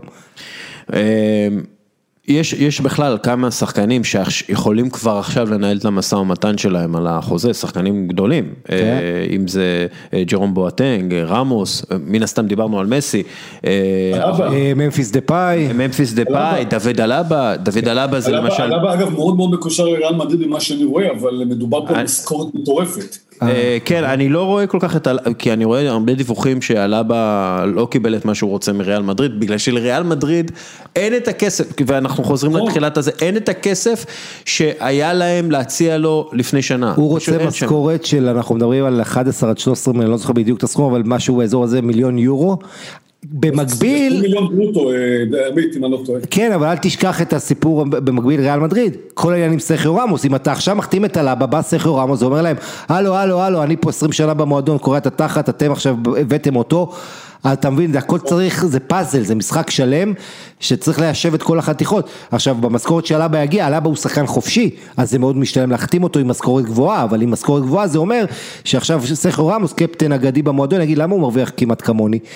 זאת אומרת, יש פה משחק מאוד עדין, בתקופה שמנסים לקצץ במשכורות, הרבה משא ומתן, המון דברים, אני בסוף מאמין שהרבה רעש וצלצולים, אבל כמו שראינו בחלון של ינואר, השוק לא יכול, גם באנגליה קבוצות לא יכולות להוציא עכשיו אותם סכומים שהיינו רגילים, ולכן בסוף יהיה סטטוס קוו, יצטרכו מידה של שפיות, הרבה שחקנים לקצץ ומועדונים, אין ברירה, אבל צריך פה מישהו שהוביל את המהלך, ואין לך את זה בכדורגל, וזה אחת הבעיות, אין לך קומישיונר, אין לך פה איזה גוף על, כל אחד פה, אני אלי הכי קרוב. נכון, כל אחד פה מנסה למשוך, לעשות את הרווחים שלו, וזו בעיה גדולה מאוד, אין באמת אבא לכדורגל האירופי. אגב, לקראת 2021, הקיץ של 2021, צריך להסתכל גם על 2022, ומי מסיים את החוזים ב-2022, שאז אנחנו מסתכלים על המון שחקנים. MBP, נאמר, אבל עוד מעט נאמר מעריך חוזה, הוא אמר שהוא רוצה להישאר. בוא נחכה עם ההכרזות של נאמר, פאטי, אנסו פאטי, רפאל ורן, פאולו דיבאלה, שהוא ביובנטוס, פוגבה, רונלדו גם, גרציקה, שהוא כנראה זה, קמבינגה, כלומר השחקנים האלה, זה הקיץ האחרון להרוויח מהם, אוסמן דמבלה, פדרי. או להאריך חוזה, שזה הבעיה של המועדונים בדסקל עכשיו. זה החוזים, נכון? זה לך תחתום חוזה שנים קדימה, שאתה לא יודע מה יהיה עוד יומיים. אבל קבל עוד, לורנסו אינסיניה, ניקלס זלה, פרנק אסיה שדיברנו עליו, לורנצו פלגריני, שהוא עכשיו קפטן רומא. כן, רומניולי, תראה, מילאן יכולה לאבד את כל הרי אנחנו יודעים שאליות מנג'מנט לא פריירים, הם לא יסכנו את זה שהם יאבדו שחקנים בחינם, אם הם יכולים למכור אותם, כולל דונה רומא, שאנחנו לא יודעים מה הולך לקרות איתם, כן?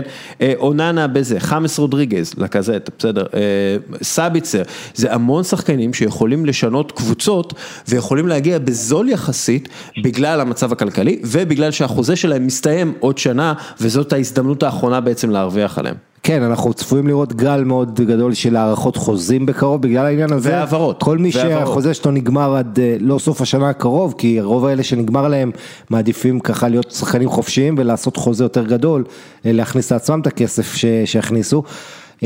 אבל כל אלה של 2022, מועדונים, עוד פעם, אנחנו נחזור לתחילת התוכנית, המציאות הזו שאין לך גב כלכלי פתאום בכדורגל הצרפתי, כל הזכויות שידור, יש לך המון סימני שאלה והפסדים מטורפים, ובאיטליה לא מצליחים לשלם משכורות, ובספרד אין בכלל לא מוצאים כסף השחקנים, כל הקבוצות, ובתוך זה אתה צריך עכשיו לחשב כלכלית, לדעת מה יהיה, מה הצפי, מתי הקהל חוזר שאף אחד לא יודע, כל מיני דברים שמשמעותיים להכנסות, ולכן זו מציאות שיש בה הרבה ודאות, מאוד מרתקת מצד אחד, ובסוף גם צריך לזכור שאין הרבה אופציות לעבור, כי יש גבול, כשכולם במצב קשה, אז אין לך יותר מדי אופציות, אז בסוף אני מניח שהרבה יישארו, אבל שחקן כמו מפיס דפאי, אחד שיכול מאוד לשנות נגיד בברצלונה. ראית את זה בינואר למשל באינטר, שנורא רצו להיפטר מאריקסן, ולא לדעתי קיבלו הפצה עליו, למרות שתקשרו אותו, וקונטה אמר, עד שלא קונה, אני לא משחרר, זאת אומרת, אין לי אפשרות.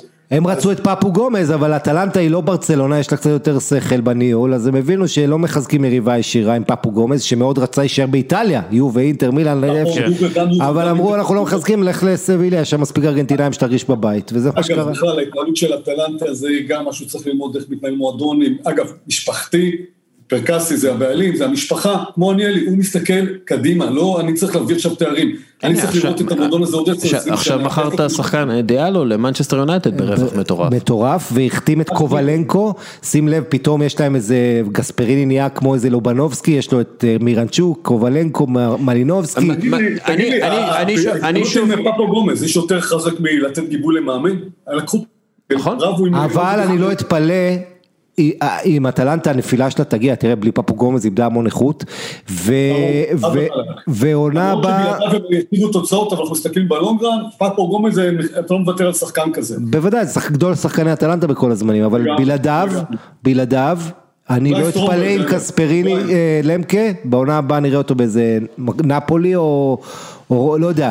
אתה יודע מה, אם אני קספריני, אני אומר, אני לא עוזב. למה הוא כבר היה בכל מיני מועדונים גדולים, אמנם באינטר, בברדן, אבל תגיד לי, הוא כמו גירו שם, למה לא ללכת משם? לגמרי, למה שילך? למה שיהיה סוף? לא, ותקן הוא מגיע איתם למקומות יפים. אני אגיד לך למה לעזוב, יש סיבה אחת בלבד, שאם סיום העונה הזה לא יהיה וואו, ויש מצב מאוד גדול שהאטלנטה לא תהיה בליגת האלופות, אחרי שנתיים שהיא כן הייתה, זה יכול קצת להוריד, לא בא איזה, אל תשכח שהוא בסך הכל עושה 2 מיליון, יכול לבוא מועדון אחר, להגיד לו בוא ככה 5-6, נגיד אינטר בסוף העונה, אני לא יודע מה יהיה איתה, נפולי. העניין הוא שאני חושב שגספריני הוא כבר לא בגיל הזה שאתה מחפש את המדרגה הבאה כל הזמן. אני חושב שאם אתה מגיע לאיזשהו, אתה יודע, איזושהי יציבות, שאתה גם, יש לי יציבות תעשייתית. פיל ג'קסון כזה, שקט תעשייתי. טוב לו, הוא עושה שם מה שהוא רוצה, ראית, הסיפור עם פאפו גומז, איזה גיבוי, אתה אומר, אתה מסתכל על ההתנהלות שם, בדרך כלל, במיוחד באיטליה, תמיד הכוכב מפטר את המאמן. באו, נתנו לו גב מטורף לשחקן, מול השחקן הכי גדול שלהם, כמו שאמרנו, סוגריים, אמרתי סטורמברג, שהיה בשנות ה-80, הבדי ששחק שם, ובלי לדבר הרבה, שחררו אותו. תשמע, אני במקומו, אני אומר עוד פעם, אני אומר כזה גיבוי, כזו התנהלות, פרויקט טוב, עם ההנהלה. ומועדון בריא מאוד, שעשה המון כסף. ואגב, שוב, זה עניין של ניהול, ואנשים מאוד עשירים שמחזיקים את זה, ויודעים, אתה יודע, שוב, הרבה אנשים אומרים, לא יהיה פעילות בשוק העברות השחקנים. אני חושב שההפך, אני חושב שהרבה מאוד אנשים מאוד עשירים, יראו את ההזדמנות to buy low, וזה מה שיקרה. אתה קונה נכסים במעט כסף יחסית. ראינו את זה, רומן אברמוביץ' עושה את זה עם צ'לסי, ואנחנו נראה עוד כאלה. טוב, יאללה, אני רוצה לתת לכם רק שנייה, אני עושה פה איזה, אני רוצה שתנסו לזהות מה המוזיקה הזאת.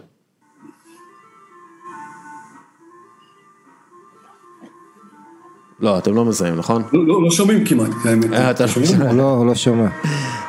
לא שומע. רגע.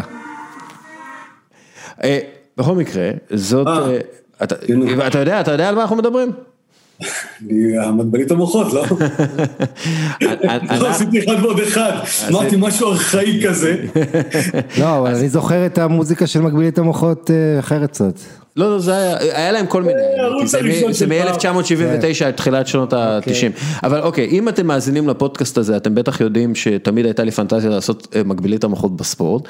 עכשיו, מקבילית המוחות, זה לא טלוויזיוני בעליל, כן, אבל בזמנו הייתה תוכנית טלוויזיה עם שאלות ממש ממש קשות, לאנשים חכמים, כולם נרדים בטירוף. היו שאלות כלליות, ואחרי זה היה את התחום שלו. כן, שנייה, זה לא היה טלוויזיוני בעליל, כן? זה שעשועון שאין בו שום דבר משעשע, ובגלל זה אהבתי את זה. ונעשה את זה היום, לראשונה עם אביעד למקה, ככה.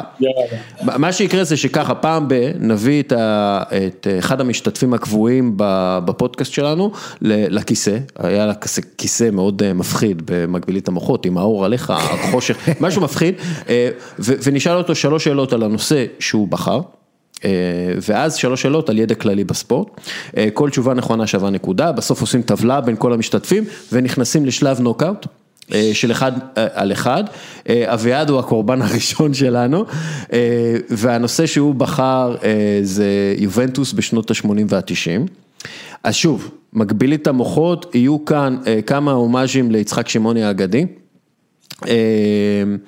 וכאמור,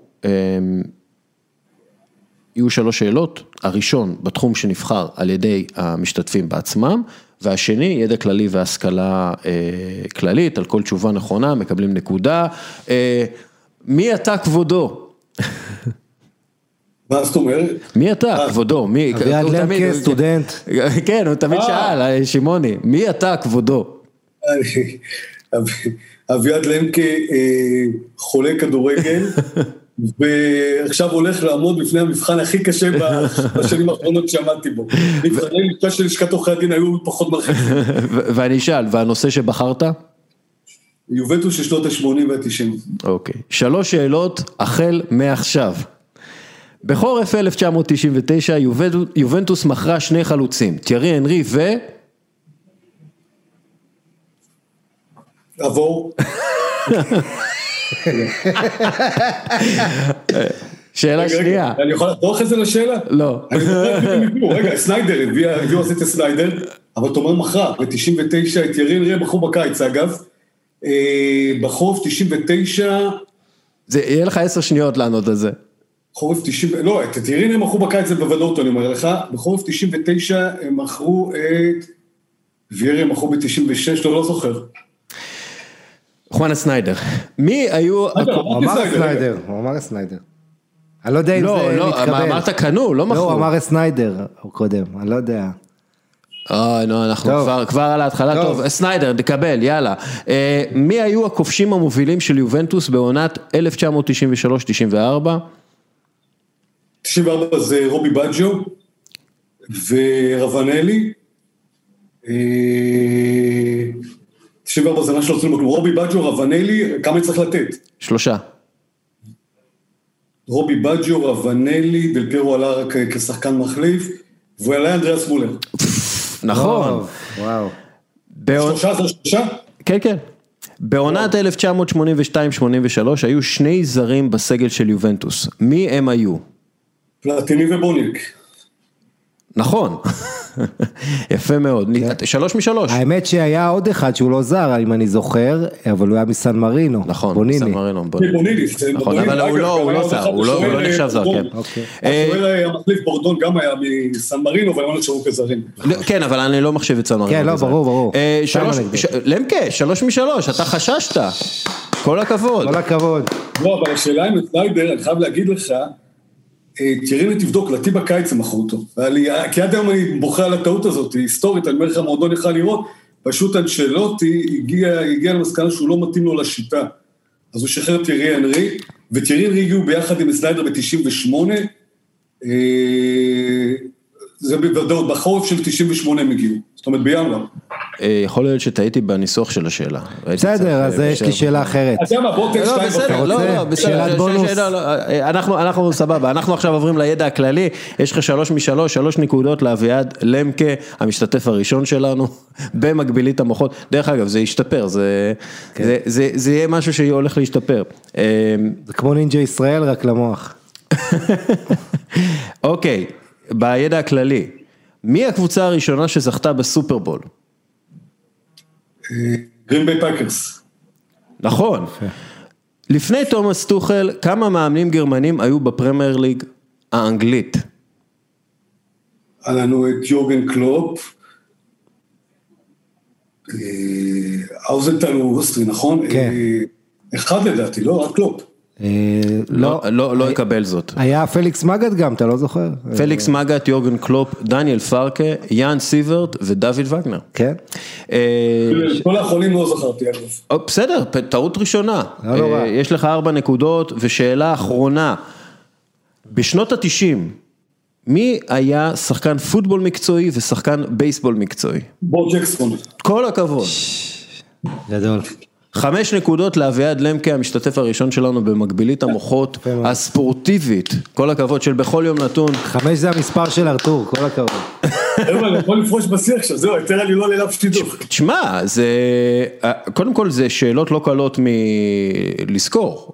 מי היה הכובשים המובילים זה לא... אני אגיד עוד משהו, גם זה היה תקופה שרק התחילה אינטרנט, לא היה אינטרנט אז לדעתי אפילו, לא התחברנו, אבל זה היה תקופה שלא היה יותר מדי ספורט, אז היית נורא מחובר לקבוצה שלך, אז אתה מבין, וזה קל לי נכון. חייתי את התקופה הזאת, אני זוכר שהייתי מחכה בערב לשמור תוצאות, ואת התקצירים הייתי מקליט כדי לראות, אתה יודע, הנגישות היית חשוף לפחות שפע, אז יכול בגלל זה יותר קל לזכור את הדברים האלה, אבל... למקה, הרשמת מאוד, 5 מ-6. למקה, מי כבש רביעייה נגד, נדמה לי זה היה ויג'ב לודג' 7-0, בתחילת שנות ה-80. רביעייה בתחילת שנות ה-80. כן, ב-7-0 על קבוצה פולנית, נדמה לי ויג'ב לודג' בגביע וופא, כן. של יובנטוס? איזה שחקן יובה, כן. בתחילת שנות ה-80? ב-82-3 כזה. 82-3, תקשיב, זה היה רוסטי, אבל לא זוכר אותו נותן רביעייה, בטגה כבר היה בפרישה אז. שנייה, בריידי? זה היה פלטיני, אבל לא זוכר שנותן רביעייה באיזשהו משחק. היה דומניקו פרצו אחד, אבל... פנסו, תקשיב, פנסו בא מוורונה, נכון, הוא בא מוורונה ב-84, אם אני לא טועה, ב-85, הוא שחק עונה אחת, יש איזה משחק מפורסם, שנגד מילאן, הוא יוצא, מחליפים אותו, ומה הוא יושב ומדליק סיגריה על הספסל. כן, בדיוק. הוא שחק עונה אחת, אגב, אני אגיד לך משהו, לאחרונה, אני חייב להגיד, גם בתקופת הקורונה, יוצא לי המון לראות משחקים ישנים ביוטיוב, אתה יודע, שהיה פגרה, אז הייתי רואה המון משחקים ישנים, כי אני מאוד אוהב, הכדורגל של שנות ה-80, זה משהו מבחינתי כילד שגדל, המונדיאל של 82, אז אתה יודע, בתור ילד, דברים שאתה זוכר כילד זה נוסטלגיה, זה משהו שאתה תמיד יסחוב איתך. לגמרי. תגיד תודה שגדלת בתקופה הזאת, זו תקופה נהדרת. אני אומר, אני לא מצטער על שום דבר. חברים, היה לי ממש כיף לעשות את המקבילית המוחות הזה. אני לא יודע, דרך אגב, מותר לנו להשתמש בביטוי? כן, מקבילית המוחות. אנחנו שילמנו על זה, זה היה כסף שלנו. מקבילית המוחות 2-0. כן, אנחנו שילמנו על זה, זה היה בערוץ המסחרי, הערוץ הלא מסחרי. בכל מקרה, היה מגניב, אני אהבתי את זה. לוינטל, שבוע הבא מגיע אלינו זנדברג, אני לא אעשה לו את זה. למה לא? תעשה לו... לא, כי אנחנו עם הקבועים, יש לנו את הקבוצת וואטסאפ גם, עם הקבועים, הוא לא בפנים. אתה אבל הולך אתה יודע איזה נושא אתה הולך... אני בטוח, אגב, דווקא זנדברג בקירות כחבר יקר, אני אומר לך שהוא תותח, אתה תופתע. לא, אין לי ספק, הוא יודע, אבל הוא לא חלק הוא לא חלק מהליגה, הוא לא מהליגה. אבל לוינטל, אני אתן לך בראש. אתה רוצה שאני עושה שבוע הבא? כן. פרשתי משעשועונים, אחרי שניצחתי את קופר בינואר. אז אתה תצטרך לחשוב טוב מאוד ולעדכן אותי במהלך השבוע באיזה נושא אתה מתמחה. רגע, אבל מה רע בזנדברג סתם שאני... לא, כי הוא לא חלק מהקבוצה, יש לנו קבוצת וואטסאפ, עם כל המתחרים של מקבילית המוחות. כן, זה התירוץ. תשמע, אם זה הופך לפרנצ'ייז מטורף, מגביעים חסות, מקבילית המוחות מקבלת בחסות... ביטוח פניקס, אני לא יודע, בחסות כאן, אז אנחנו נראה לאן אנחנו הולכים עם זה, אבל כרגע זה שעשועון ככה בין חברים. בסדר. חברים, אני מקווה שלא העלבנו אף באר שבעי, לא צחקנו על נשים, ולא, בסך הכל נתנו לכם שיח טוב על מצב הכדורגל, יחד עם אביעד למקה, חברנו היקר. להעליב את באר שבע זה כמו להעליב את נפולי, אתה יודע, דרום, הרגיש, הלו, אנחנו אוהבים את נפולי ואנחנו אוהבים את באר שבע. אחד מהדברים שאני מתגעגע אליהם, זה הנסיעות לבאר שבע לעשות שם הרצאות, באחד מהברים, אם זה בנג'י או גיזי. ולהמשיך למצפה, להשקיע, לראות כוכבים. כן, חברים. יאללה, תודה. תודה רבה. תודה לכם, תודה לך לוינטל, תודה רבה לעסק טעים על החסות לפירוט הפרק, תודה רבה למקבילית המוחות המקורית, על כך שהם העניקו לי השראה לעשות את המקבילית המוחות היום, ותודה רבה לך, מאזין יקר, שנשאר עד הסוף. יאללה, ביי.